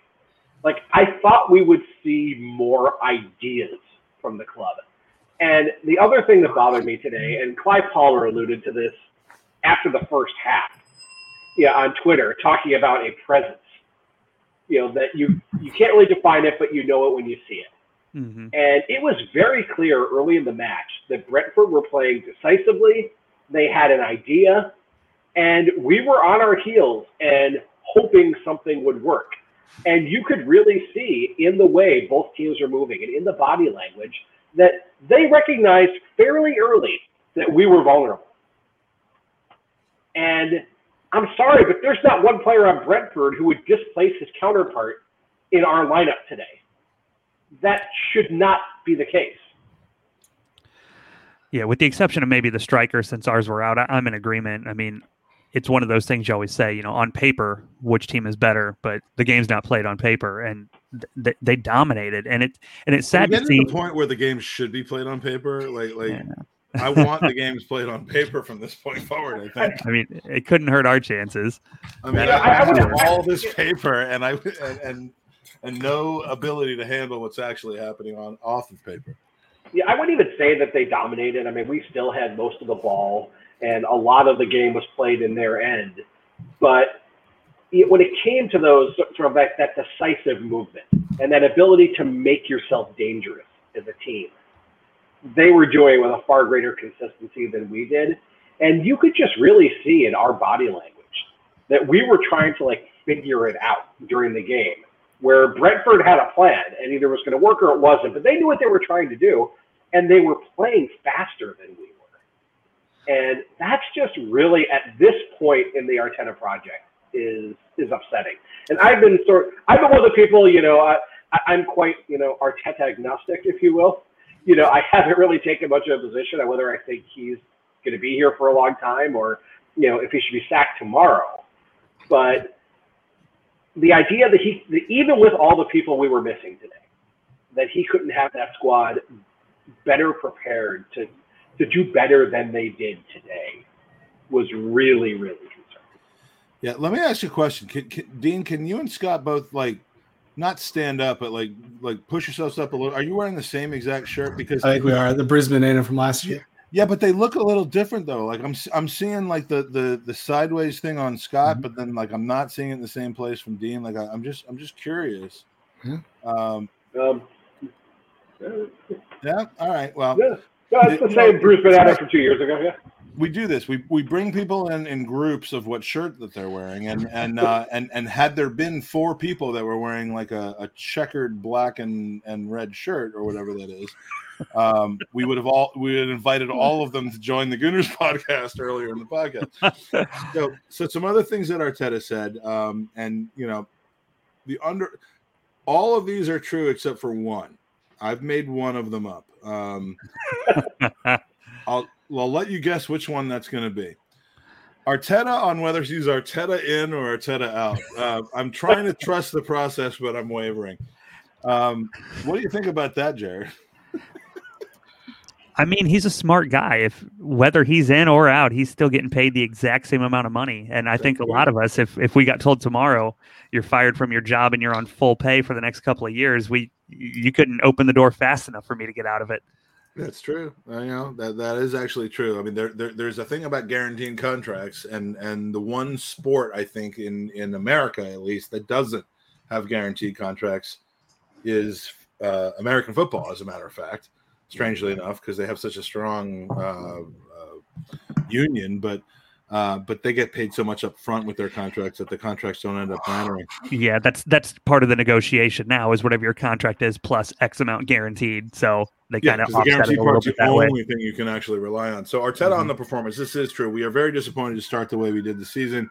We didn't get the result of we wanted or the performance we wanted. I think I put that up already. Why was Willian not in the squad? He was not fit to play. Now, we've argued and discussed whether he really got fat or whether that was like a weight vest or not. But he's now coming out to say he was not fit to play, and dude didn't play any summer football. So that's an interesting one. All right. So let me just come right out and ask this, and I'm going to add John in as well because John can talk, and John's one of our newest revelations of a recurring guest. I think we're going to get John Smythe from Lincolnshire. It's good to see you again twice in 3 days. Yeah, I can't get enough of this, Or twice in 2 days. I have no clue what this week was. I bet Jared's thinking, not him again. Not at all. Glad to see you back on. So Willian not in the squad. Laba Nakazet not in the squad. Laba Nakazet. A hybrid. Yes. And I'm just going to leave it there. I'm not going to correct myself. Laba Nakazet. And then Runnerson. All ill. Not COVID precautions, not isolation, not any of that, just ill. We know that Arsenal lies their ass off when it comes to the reasons people miss his games. They've done it with Mesut Ozil. They did it with Aubameyang look, Aubameyang did have malaria. Last year, but I don't think he had malaria the moment he was late for the North London derby. I think he was actually held out for a couple games after that, or whatever the time frame was that he wasn't in the lineup because of disciplinary reasons. Arsenal would not just say we're freezing this guy out for reasons that are footballing or disciplinary as opposed to illness. They will always give the person the excuse to save face. John, do you think are Aubameyang, Runnerson, and Lacazette all sick? Well, it's a bit of a coincidence, isn't it? I don't know if there's Unless some. They were all making out the night before the game, and they all. Well, yeah, they've obviously been kissing each other and been spreading something about, and they herpes or something. But I don't know what's going on there. I don't know if there's a rift developing, a bit like the Unai Emery situation a few years ago when they kind of all revolted against the manager. I don't know if it's like a, what do they call it, a coup or something? Is it a coup? I don't know if that's right. That's the one. I knew it was something really posh. It's a coup de grace when it works out in your favor. It's a coup d'etat when it does not. Yeah, it was a bit odd. I mean, to be fair, I was quite excited when I saw the lineup and saw Balogun and Martinelli up front. I thought this could actually play out quite well. But they were a little bit anonymous, weren't they, tonight? I mean, Martinelli could have had that header. I mean, he popped one like that, didn't he, against Notts Forest in the Carabao Cup a few years ago, and he was way off target. It was just a shower of shit. I'm so excited to see those guys, and now I'm really afraid for the fact that we may not see them again for another 6 months. That's true. Yeah, literally, Willian could suddenly get fit next week, and we'll see him against Chelsea over. I mean, if Aubameyang and Lacazette are not fit or healthy enough to make our team next season or next week, then fine. Willian's lost interest, hasn't he? I think I was watching an interview on Twitter earlier where someone was interviewing Arteta, and basically Willian, whatever ideas Willian had when he came to Arsenal, he hasn't realised them, and I think he's just thought, fuck it. I'm allowed to say that. I probably am. It's 1 o'clock in England. Absolutely. I mean, now that you don't have an 11-year-old sitting next to you, you can say that all you want. Yeah, I can. Yeah, and to be fair, you did use the C-bomb yesterday, so I'm all right with that. To be fair, I did. Someone else said that in front of him. No, you did. You called Dana. You said I think he's a C. In jest, of course. You don't obviously really mean. Well, you know what? You know, Max, lovely Max is growing up fast for reasons both good and absolutely awful. So yeah, if he doesn't know what a C is at this point, then I guess he's got bigger problems to worry about, unfortunately. Yeah, well, that's true. But I mean, I when we spoke yesterday, when I was with Max, and I said, Leno concerns me. He just doesn't fill me with any confidence. Well, that has just worsened 10 times over after tonight. I mean, he is other than being able to stop the odd shot, I just don't think he can do anything else the goalkeeper's supposed to in the modern game. I mean, he can't deal with any crosses. What the hell? I know he has to think about it, the better, I think. Yeah, the less time he has to react, the better. That second goal, people are saying, it was a foul on Leno. Because, well, to be fair, that player that was on him did seem to entangle his arms. But, I mean, what was he doing stood there in the first place? You don't need to be on your near post for a long throw. Let your bloody guy on the post deal with that. And then you're in the middle of the goal if, anything else comes off it. He kind of got himself in that kind of situation by his own poor decision-making, in my opinion. And, everybody was going, the first goal, it was so hard. He couldn't have possibly stopped it. Well, I think he could have done, actually. I just think his positioning's off, and I'm really not beginning to rate him as a keeper anymore. And I think that he's actually losing interest in being at Arsenal, and I think that reflects to his performances on the pitch. Well, but we're in a bad predicament goalkeeper-wise because we've got no other good alternatives for a while. That he's kind of his mind is elsewhere. I was saying yesterday, I didn't want Aaron Ramsdale. I think I called him Aaron Ramsey early, but that's because I've had a couple of beers, Yeah. But to be fair, Aaron Ramsey would probably do a better job in goal at the moment, wouldn't he? But Aaron, now I'm suddenly thinking, actually, well, we got, Leno's not interested. We need somebody decent at the back. Leno, to me, you never hear him. Like when Emi Martinez used to play in goal, you could bloody hear him on the telly shouting at his defenders. You don't hear out from them. Did you watch the Copa? Did you watch the Copa America with that massive shootout that he had? I mean, when he saved about 3 penalties. Yes, but not just the presence of mind to save the penalties, but his verbal and what is it called, John? Like the game face, the game that he came to in that moment, the presence. Yeah, I mean, I have always pushed back against the situation that we sold the wrong keeper because there was no one offering any money for John. Well, we all know that, yeah. Bad decision making by Arteta, wasn't it? But I mean, Leno can't deal with crosses. I mean, if you look at the Brentford keeper tonight, he dominated his whole area, didn't he? He was coming out, running out, grabbing the crosses, plucking everything out of the air. We didn't get anything near anything really airily.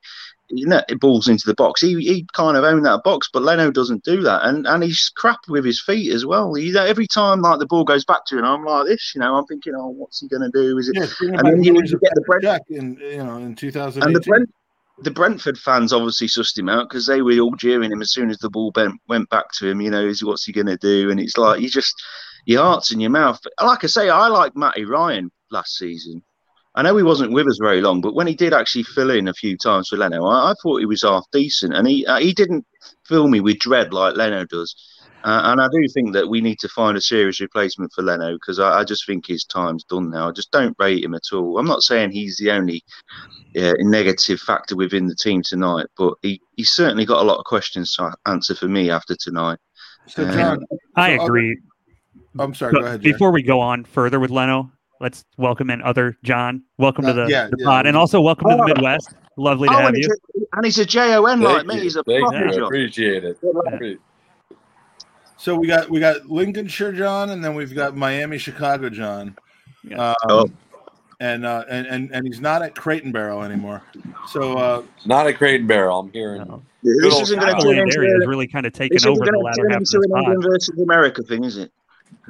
Sorry, John. What'd you say? I said this isn't going to turn into an England versus America thing. Who's the best? No. I feel like we win given just the sheer numbers right now. Yeah. I'm outnumbered. Not at all. So, John, let's keep going with Leno because, look, I mean, Andy. Which John? I'm talking to Chicago John now. Soon to be 312 John. Yeah, 312. 312 John. The Leno situation.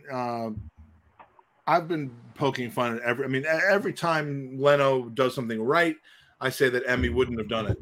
Every time he does something wrong, I say, Emmy would have done it. Because I'm just a troll, basically.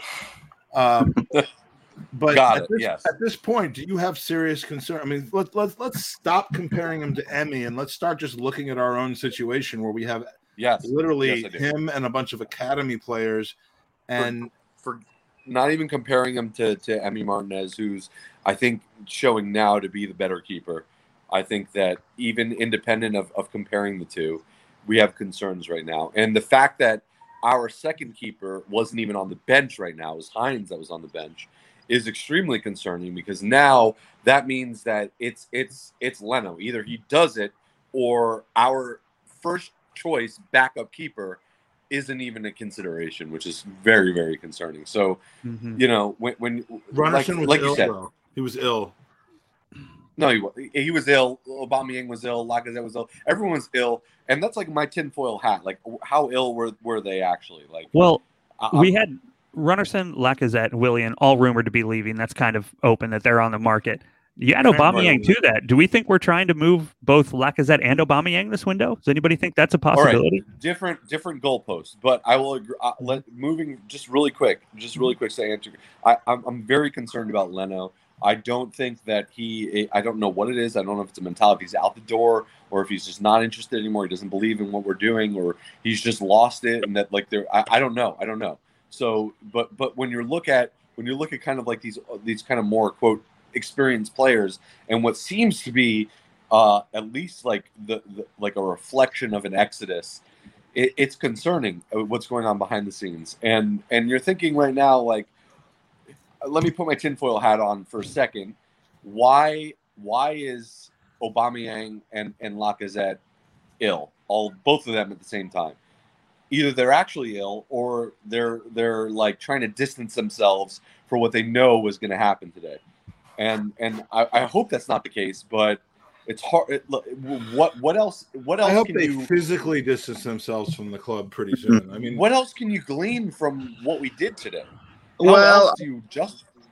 I have another theory on this, and I wonder if they've done it quite deliberately to send the team out to the slaughter, if you know what I mean, to make a point that actually they won't get anywhere without them being kind of like the main kind of players or senior players within the team. I don't know if they've done it like Arteta doing this to wake up Josh Kroenke. I don't know. Well, no, like I see what you're saying, John. So you're saying like basically they're like, we know you guys are going to lose without us, and let's go show you. Yeah, they're like we're your best players, and this is what will happen if if we're not on the pitch, kind of thing. I'd like to think that's not true. In theory, then they need to start against Chelsea and they're going to win, right? Well, you know, I hope so. I'm going that much. If it's the players basically saying, "Oh, I'm not feeling so well. I'm not going to play this first game because I want you to suck without us," they only have to look back at Boxing Day last year against Chelsea to understand that could really blow up in your goddamn face really badly. Yeah, and that's why I wouldn't think that that's the situation. What I thought you were saying was Arteta was holding those guys out under the guise of illness. That's what I was saying. So that they could show, so that he could say to management, like, look, we have a tough start to the season. We have 3 weeks until for the rules have changed back again, so that now we have 3 weeks to see how we do at the beginning of the season before we have to shut down transfers. Year or two ago, that wasn't the case anymore, and it's the Man United 8-2 situation again, where we're like, do we need to start off so bad that we bring in reinforcements rather than being a little bit worried that we actually started off too strong and we're never going to see another good player sign for us again? What happened to Jared? Jared left. He said, "Screw this." We just signed him on a permanent contract to the thing, and now he's gone. No, so yeah. I mean, I thought you were saying like maybe this was a push to make us start a little bit weaker, Dean, in the year, so that the Cronkies would be like, you know what, that $50 million we spent on Ben White and Lakanga and maybe being a little relaxed about not having to sell our Deadwood for money, maybe we really need to rethink that. And we're going to end up with a week 3 of the season heading to the end of August, panic stations again. I mean, that would be a really bold strategy of him to keep out 2 of our most expensive players and somewhat leaders of the team to make a statement to what I think all of us fans kind of believe are a leadership or ownership group that kind of aren't that interested in the team. My theory when I first saw it was that Emi Martinez was our team chef last night and food poisoned some of the lads. So, there's a lot of theories out there. I wouldn't hold it past them. But I would really hope that, it wouldn't take something like that to wake up the leadership of the team, the executives and the owners and say, hey, this is where we're at. We need more help. We need more money. I was promised, backing from the team as a manager. Where's it at? We have 1 center back, and that's pretty much all we have. We have 2 backup guys who both played today. Lakanga looked pretty good, but again, nobody expected him to start week 1 when we signed him. Tavares came in out of position to back up Chambers. And, again, right back is just an absolute mess if he's our second option. John Smythe or Smith? You said it's supposed to be Smythe. It's Smythe. I told you yesterday. I know. Well, yeah, but I'm sorry, John. I was tired. Oh, were you? Smythe? I know you were. I'll let you off then. All right. John S. The inclusion of Noon to Vaj when Bellerin's on the bench, right? I mean, Bellerin was in it was in the squad, so they bring in the brand new guy from Benfica who's mostly a left back and he's played a couple of games at right back in his career over Hector Bellerin in that situation. What does that tell you? I mean, we know how much Arteta loves Hector Bellerin. Like I think they've resided together over small periods of times. Like he's let him. There's a connection there, but like, is he? I mean, why even include him in the squad if you're not going to put him in over a converted left back that's playing right back? Suarez didn't get in. Bellerin didn't get in. Nuno got in. I don't mind Callum Chambers, but I didn't think he was very good tonight. He was awful. He was terrible. He was getting done every time, and for the first goal. It seemed like trying to push people over. And I mean, Cedric. I mean, I don't know why everybody has such an issue with Cedric because I don't think he's that bad. He's a natural right back, isn't he? That's his position. I don't either. But what I'm asking you is, what does it say that the sub for Chambers, who you wouldn't necessarily think would get subbed out, except he really did kind of have a poor game. Bellerin's on the bench that could take it, that can go in for him, but they put Nuno Tavares in instead of either Cedric or Bellerin. Is that a sign that those guys are gone? Well, I'd like to think Bellerin's gone. You know my opinion on him. He is terrible, and he would have just made matters worse tonight. I could see it. So I don't know these days what his rationale was behind that, but so I think Cedric should be playing that position. When I've seen him play, I've thought he's been all right, and I know he's had to play left back sometimes as well, hasn't he? And he's done all right. I don't think he's made any massive howlers, not that I can remember. He made a massive howler at left back, and we have not seen him again. Like he might have actually. He might have. And he ain't giving away bloody 9 foul throws like bloody Bellerin last season. Well, no. He might have passed away in April, actually, Cedric, for all I know. I mean, I have not even. He's a Portuguese international. I mean, he should be half decent. I mean, he wouldn't be a Portuguese international, would he? He wouldn't get in the Portugal team if he didn't have some kind of ability in that position. Surely. So he must have done something to Arteta's wife then. Well, maybe. I don't know what's going on. That's where you've always got to go when you see those situations. Him, Aubameyang, and Lacazette all at the same time. Yeah, I mean, look, I liked the lineup when I saw it at the beginning of the game. I thought it was an opportunity for Arteta to not have to make tough decisions, and that isn't a great statement on Arteta that when things are forced on him, he might actually succeed. In this situation, it did not pan out. So I where do we go from here? Because this had every feeling like it could be a Boxing Day last year game where some things outside of his control, just like John yawning on our podcast live, John, 305 John. I thought today could potentially go one way or the other, and it was going to be everyone saying we didn't have all the players that we needed, or, oh my God, we got these young players. Now Arteta's going to play them. Well, next week against Chelsea, we're going to see Willian.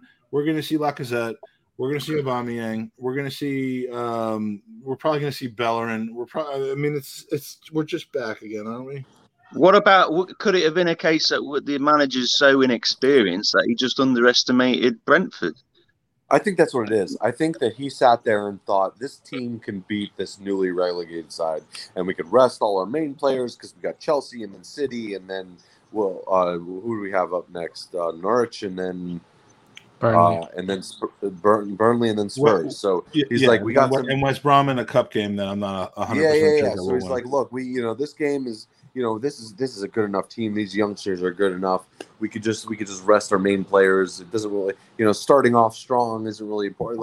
I think that he thought that this was enough to beat the side, and that he was going to rest. And I think that's the most likely scenario.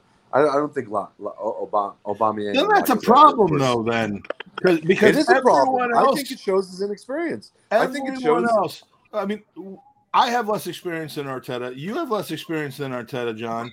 Both of you. Dean, we all have less experience than Arteta, but none of us expect. I mean, I will say during the 24-hour none of us underestimated Brentford. A lot of people during the 24-hour podcast, including some of the most negative people about Arteta, including Dan Potts and Sophie and I mean some of the people who just do not believe he knows what he's doing. They all picked wins over Brentford. I said it was going to be 1-1 because I'm like, this is a trap game if I've ever seen one. And I think we were just. How can Arteta not recognize that? I don't know. I don't know if we were like you could have convinced yourself of a loss today, but of just like the lack. I bet on it. I actually bet. I'm sorry. I bet on Brentford because I don't mind losing a bet. That's the thing. I don't mind losing a bet. Yeah, it's a consolation prize, but I'm like, you know what? I don't feel confident about this, so I put like like $25 or something on Brentford to win. And I'm like, I guess I should hate doing that because I hate, for the same reason I hate people playing Fantasy Premier League and rooting for like David Raya as their starting goaltender. Right. Oh, at least he had a clean sheet today against us. But like, yeah, I mean, I didn't see today going well. there's one thing to say like, hey, look, you know, there's a chance that Brentford could win today, and there's another one where you're like the manner in which you lose, right? Those are two different things. So you could say, look, we're going to struggle. Brentford are not a bad side. They were newly promoted, and they were going to come out and do exactly what they did that's been successful against teams. And you have to do well against a team like that because they had nothing to lose coming into the Premier League, the first game of the season. But to the way that we lost, the way that we didn't even create anything is different. Okay, they were open, they were expansive. We were talking about this on your podcast. We said knew they were going to come out and be expansive, that we were going to have some good possession, that we were going to have some opportunities to create, and that we needed to take advantage of that. And then when we go into it and we actually have nothing, especially in the second half, I think we had 60% possession or something around there, and almost no significant chances created. So the way that in which we came into this game, the way in which we executed our game plan and that didn't create anything, we didn't even really trouble them very much. I mean, their keeper had some worldy saves, so there were some good opportunities for us. And he's a keeper that we've known as Premier League quality for a long time, and we were linked with him last season. Exactly. We knew this guy is not bad. I mean, like I know this guy didn't score today, but between Tony and Raya, I mean, you could have 2 of 11 guys if they stay healthy throughout the entire season, keep the team up, and that's exactly what I see happening with these guys. Yeah, and you look at players that need to make an impact today, like Balogun, who's getting his first Premier League start, and you could say, yeah, look, it's his first start, blah blah blah. But you need to, when you get an opportunity like that, you need to take advantage of it. And I could see he was trying. It's just the quality is not there yet. He's not there yet, and it's concerning that how are we going to compensate for that? It's clear right now if he can't do it against Brentford, who are, I don't want to make it like an insult because they're not a bad side. There's no way he's going to do it against Chelsea. There's no way he's going to do it against City. There's no way he's going to do it against Spurs. It's just not going to happen. Addition by subtraction was enough to save our season last year from being a literal 13th place finished into being an 8th. And if you can consider that what you want to consider it. Addition by subtraction helped that. Addition by subtraction is over. We do have deadwood, but the deadwood being cleared out is not going to suddenly make the remaining players play better. I did honestly believe that it would last January, and it did, because I'm about to use a word that I really don't want to use. We had some problems in the dressing room. Yeah. But you say that though, but if you've got those negative individuals within the pack, you don't know what they're saying to the other lot, do you? The influencers. Who do you think of those guys right now, then? You what? Who do you think those guys are at this moment that are still potentially poisoning the well? Well, I think it's Bellerin don't want to be there, and we don't want him there, and that's for sure in my mind.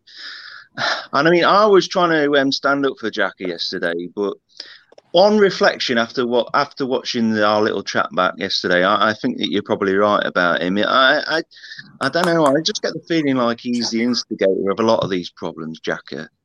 And I just think he's a little bit big for his boots, and he thinks he's bigger than the club. The ones who have the ones who have the ability to be more positively influential over their teammates are also the ones who have the ability to be more negatively influential. Well, I think Aubameyang's a bit like that now. After he got the big contract, after we won the FA Cup, and I wonder if that's why he's best mates with Lacazette, isn't he? So they're obviously having closed door conversations about, let's do this, let's do that. In my mind, and they're kind of like ruling the roost again. They're not getting what they want, or they're not playing how they want to play. So they have these little bloody tantrums, and then affect the whole kind of balance of the team. It was what did French Gooner on the chat said. That Aubameyang's like swagging 2 hours late to the North London derby. Like, who the hell? Like that kind of mentality is something that's going to cost us points. Like, that's not acceptable. That's not acceptable. It wasn't back then. And do you change in that much time? I remember all this. There was like this concern about his behavior at Dortmund, right? And we were going, no, look, he seems to be this really influential, positive player, but we're starting to see that other side of him where he's not buying into what we're doing here, and it's kind of almost like it's collapsing in on itself. And I'm wondering how detrimental he is in that locker room right now, Yeah, and I'm wondering how much of that played into his not being selected today. I know a few people who are not thrilled with Aubameyang for being late to the North London derby. I know none of them would ever like come into a podcast chat and be amazing people, but yeah, no, we have someone. It's how do you? Let's be real. I can't believe that we're going to be in a situation where we have rats in the locker room again, and they're the guys that like weren't the rats than the one we had the last rats. Yeah. How do you show up late to a North London derby? How do you do that? Like, let's just say, how do you? Oh, I'm with you, and I'm with Soph on that. That was that. I fully backed Aubameyang to come back from his dry spell last year, and I empathized with him. Well, no, I guess the word would be sympathized with him because I have not had malaria, so I can't empathize. I sympathized with him on that, and I know that he's had family issues, but. You know, there have been some things that have really bothered me on a different level, and one of them is being late for the North London derby. And right now we have, you know, Soph's in the chat, appreciating the fact that we're putting a lot of money into the bin of people where we're not supposed to be talking about that anymore. But like, there is a potential that we have another growing faction within the club of people that are not happy, and I just, the chemistry of the club is important to me. It always has been, and I think that everything that we gained from getting rid of 4 or 5 people in January last year, we have the potential of that happening again. And you know what? Instead of blaming those individuals individually, at this point, if it happens again, I think the blame for that has to go on Arteta. I think the chemistry is what, you know, the big thing is the game today, right? So Brentford looked like a team. They looked gelled. I don't know how much turnover they had over the summer. I don't think it was a lot. I think it was pretty much the team they had that went up that they started today. And, you know, you could look and say that it was the injuries and the lack of players we had. So we had a lot of squad rotation today, but we were just disjointed and weren't a team. And that's my biggest concern going forward is I think last year, Arteta only had the same lineup like twice. We had like something like 30 some or 40 some different lineups last season. It was almost like we never had the same team back to back weeks. And we're already looking into something like that this year to where we need a consistent 11. We don't have the depth that we had last year, and we just don't have those players to gel and come together. So you know, going forward and going into the next weeks, you know, Balogun's not going to get a sniff again because some of those players are going to come back, but Martinelli definitely needs to be in the game and making impact. Saka's going to be in there, Smith Rowe, Partey when he gets healthy. You know, we need the same consistent, you know, 11 to 14, 15 guys week in and week out, barring injuries and things like that, to get some consistency. And we just don't have it. We just don't have the chemistry. Whether that goes back into the locker room thing and that factions that are splitting up, that probably goes into it. But there's definitely something going on with Arteta and trying to build consistency within the team and chemistry with the players. And I think that's why we're trying to see some of these players like Cedric and Bellerin and guys like that not getting run because we're already rotating as much as we are. So it's concerning going forward for me as well. Not only are Arsenal rotating, but John is rotating from himself to a dog.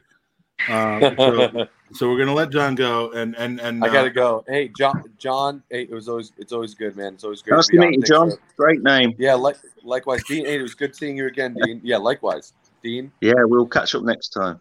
For sure. Yeah, for sure. Mike, thanks for having me on, man. Oh, always good to see you, John. Enjoy Chicago. All right, so we're gonna finish this off. I just want to get through the rest of the Arteta comments, and then we'll be done. You know, I said this would be about an hour. It's going on 2.5 hours. I tend to do that with podcasts. So I don't have anything to give away though in this podcast at this point. So hopefully you'll sadness and depression. Yeah. I'll call you and I'll try to talk you through the next few days of your life. That's all I have to give away. So let's talk about the rest of the comments from Arteta, and then we'll close this out. So. Arteta, the fans, thank them for the support they have given to the team and for the traveling fans who were here. After that, apologies for the result. We know we have to improve. We have 2 big games coming right now. We need different performance to get a different result. Now, look, I don't know what else you can really say, but I have to say, in my current mentality of being a little intoxicated and having been an Arsenal fan for 32 years, this sounds exactly like Arsene Wenger, and not the good Arsene Wenger, the grasping at straws Arsene Wenger. So, and I'll follow it up before I go to you guys. Does this create more urgency in the transfer market? Now, look, transfer market is a buy sell situation. It isn't a vacuum where you just go. It's not a garage sale. I talked about garage sales. It is not a garage sale where you go and you show up and everything's for sale, and if you buy it first, you get it. It is a competitive environment. It is a supply and demand situation. So yes, you got to be careful about what you say in the transfer market. But does this game create more urgency in the transfer market? My focus is the players that we have, trying to make them play as best as possible, get the best out of the team, and find a way to win. Will you reevaluate transfer plans after this performance? No. We're clear about what we wanted to do, what our strengths are, and what we need to improve. Today shows anything different from what we've seen. All right. If you say, yeah, today's result causes us to have to really think things through and go into the transfer market, then every single player you inquire with about is going to be double the price. So I don't blame him for saying what he's saying, but like just the general concept, Dean, of like are these press conferences telling us anything anymore? Are you feeling like this kind of dead inside feeling from Arteta with the way he answers his questions? Yeah, I think it's just coach speak and being an American sports fan and seeing the kind of interviews that guys have to give. It's just a very generic company line answers. And honestly, the only thing I like about the answer was him saying that it doesn't change what we've been doing because, being almost a month and a half into the transfer window and having, a couple weeks left, if one game changes it, then we have a problem. Just because of one result, regardless on if it's the players are going to cost more than that means you have no clue what you're doing. And you just wanted to see the team go out there and get a result and say, oh, okay, well, that's what we need to do. So, I mean, I'm glad that they have an idea and I think we know he has a profile player he wants, and an age profile and probably to certain positions. But Gene, what do you think that age profile on those players are? I think it's younger. So I think it's 21 to 24. I think personally that we are a rebuilding project right now. We're looking for these younger players to build something on. That's why we've gotten White, Lakanga, Tavares, players like that. We are linked with Odegaard, who's 22, 23. We're starting a lot of kids, minus the couple of starters, Alba, Laka, who a lot of people want rotated out. We could potentially be a pretty young team, minus, like Party Xhaka and players like that. Tierney's only 24, 25. So, we're a rebuilding project in my opinion, and it's going to take a couple years of those players. And then once we get to those basic foundations and have those guys coming into their prime to their, early to mid 20s, then you can go out and buy the piece here and piece there that might make the difference and might push you up a couple spots. But right now, I think Arteta has an idea of what he wants. I don't know if he's been given some kind of, back of and vote of confidence from the Cronkies saying, hey, unless it's really, really bad and we're like in relegation zone, we're going to give you this project 2 to 3 years or whatever it is, but it's going to be a slow thing. And we're going to have to build, window after window and slowly get to where we want to be.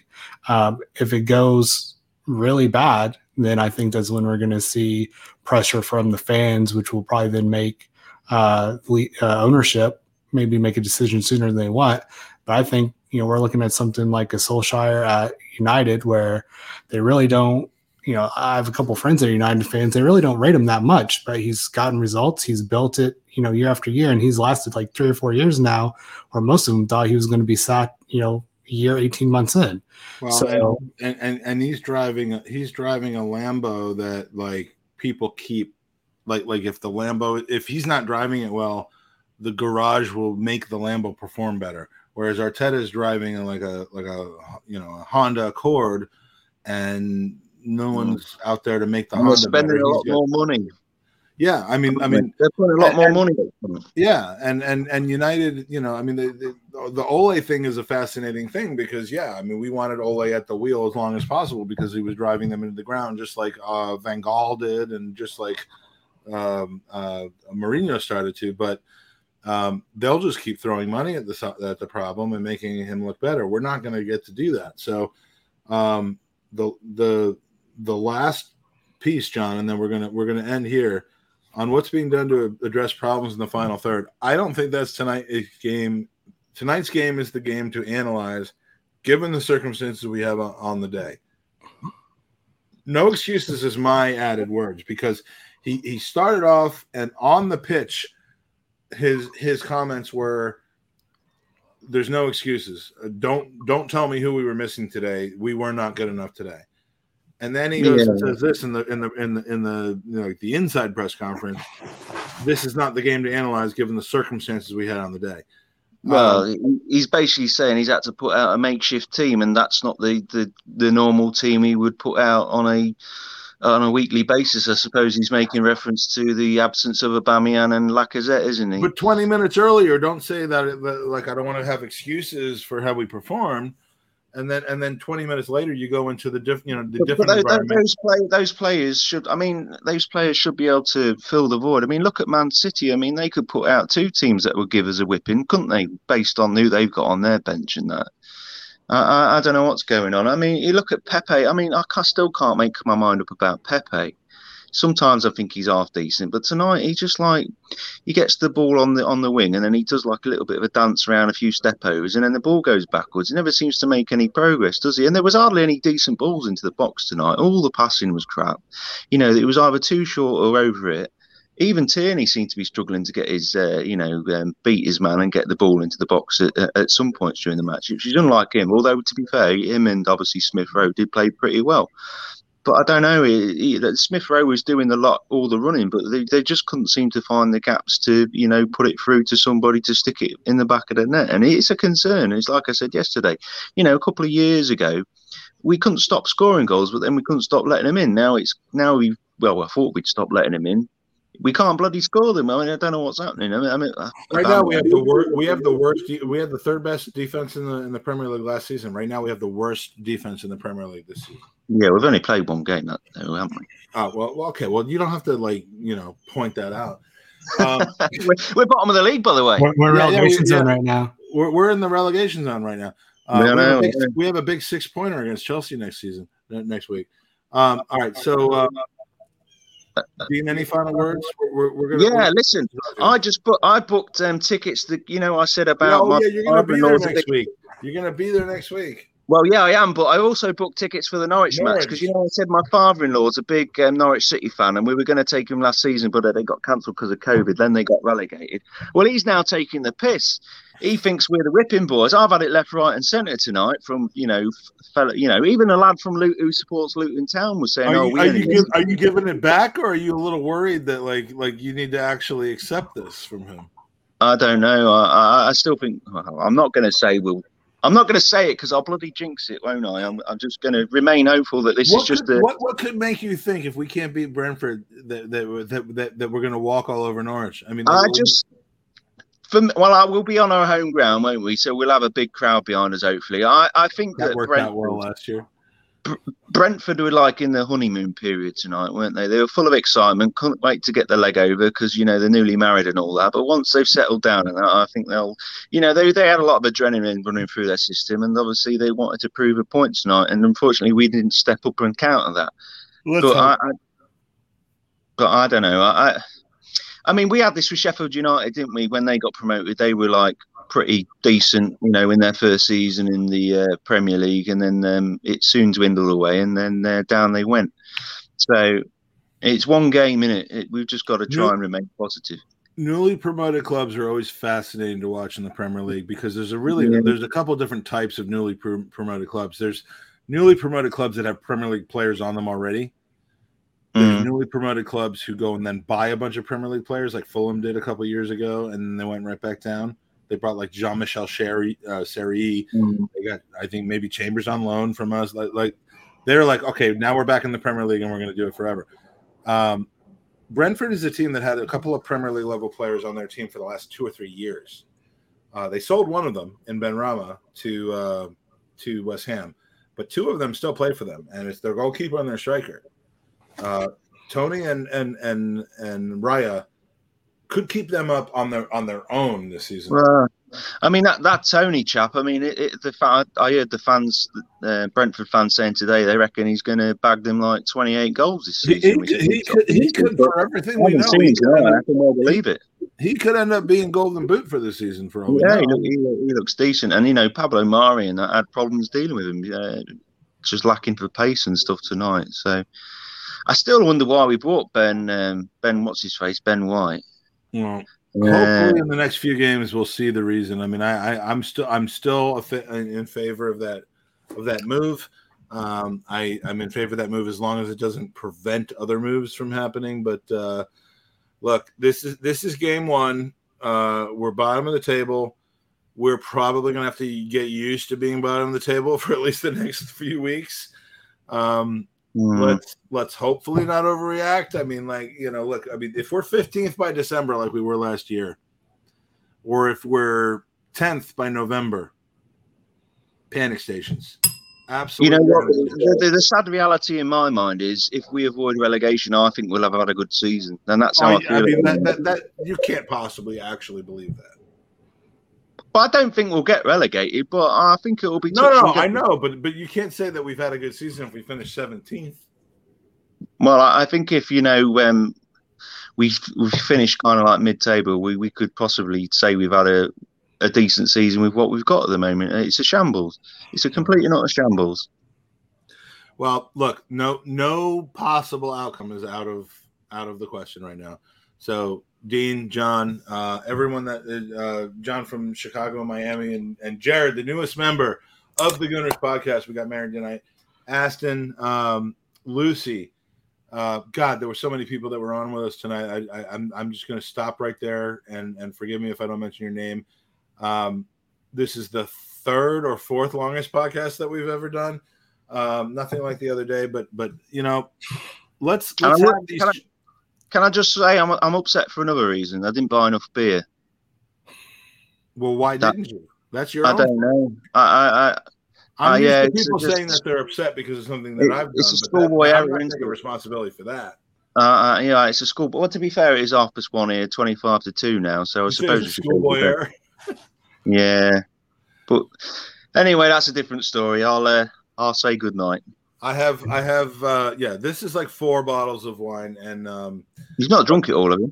I was drinking. No, not yet. I was drinking champagne during the game, and then when we lose the game, it's like champagne just seems awfully inappropriate for the situation. So I have to switch to red wine. Yeah. But look, John, you're one of our newest and best new finds. We hope that you'll come on again and again and again. I will. I'll keep coming in. Yeah. We do these open mic things after just about every home game, and then we have our pod during the week. So stay tuned. Please enjoy our future content. And sorry if I had a little too much to drink tonight, but like the problem is it's going to be a tough season. So let's just get together. Yeah. Let's share our thoughts. Let's do it in a non-threatening way. This is not. And as much as I like people who are on AFTV, this is not AFTV. This is just tell us how you feel TV. And so look, we are nothing if not for the support of our own fan base. And you can't take that away from us. And no matter how bad this season goes, we will have chats, we will have talks, we'll have various people appear on our screen. You're always welcome at Gooners at GoonersOpenMic.com. And that's what I'm going to end with. So yeah, it looks pretty shit right now, but come on. It'll get better. Let's keep positive. Have a nice night, y'all. All right. See you later. Thanks, Dean. Thanks, John. Take care now. Cheers, Dean. Cheers, Mike.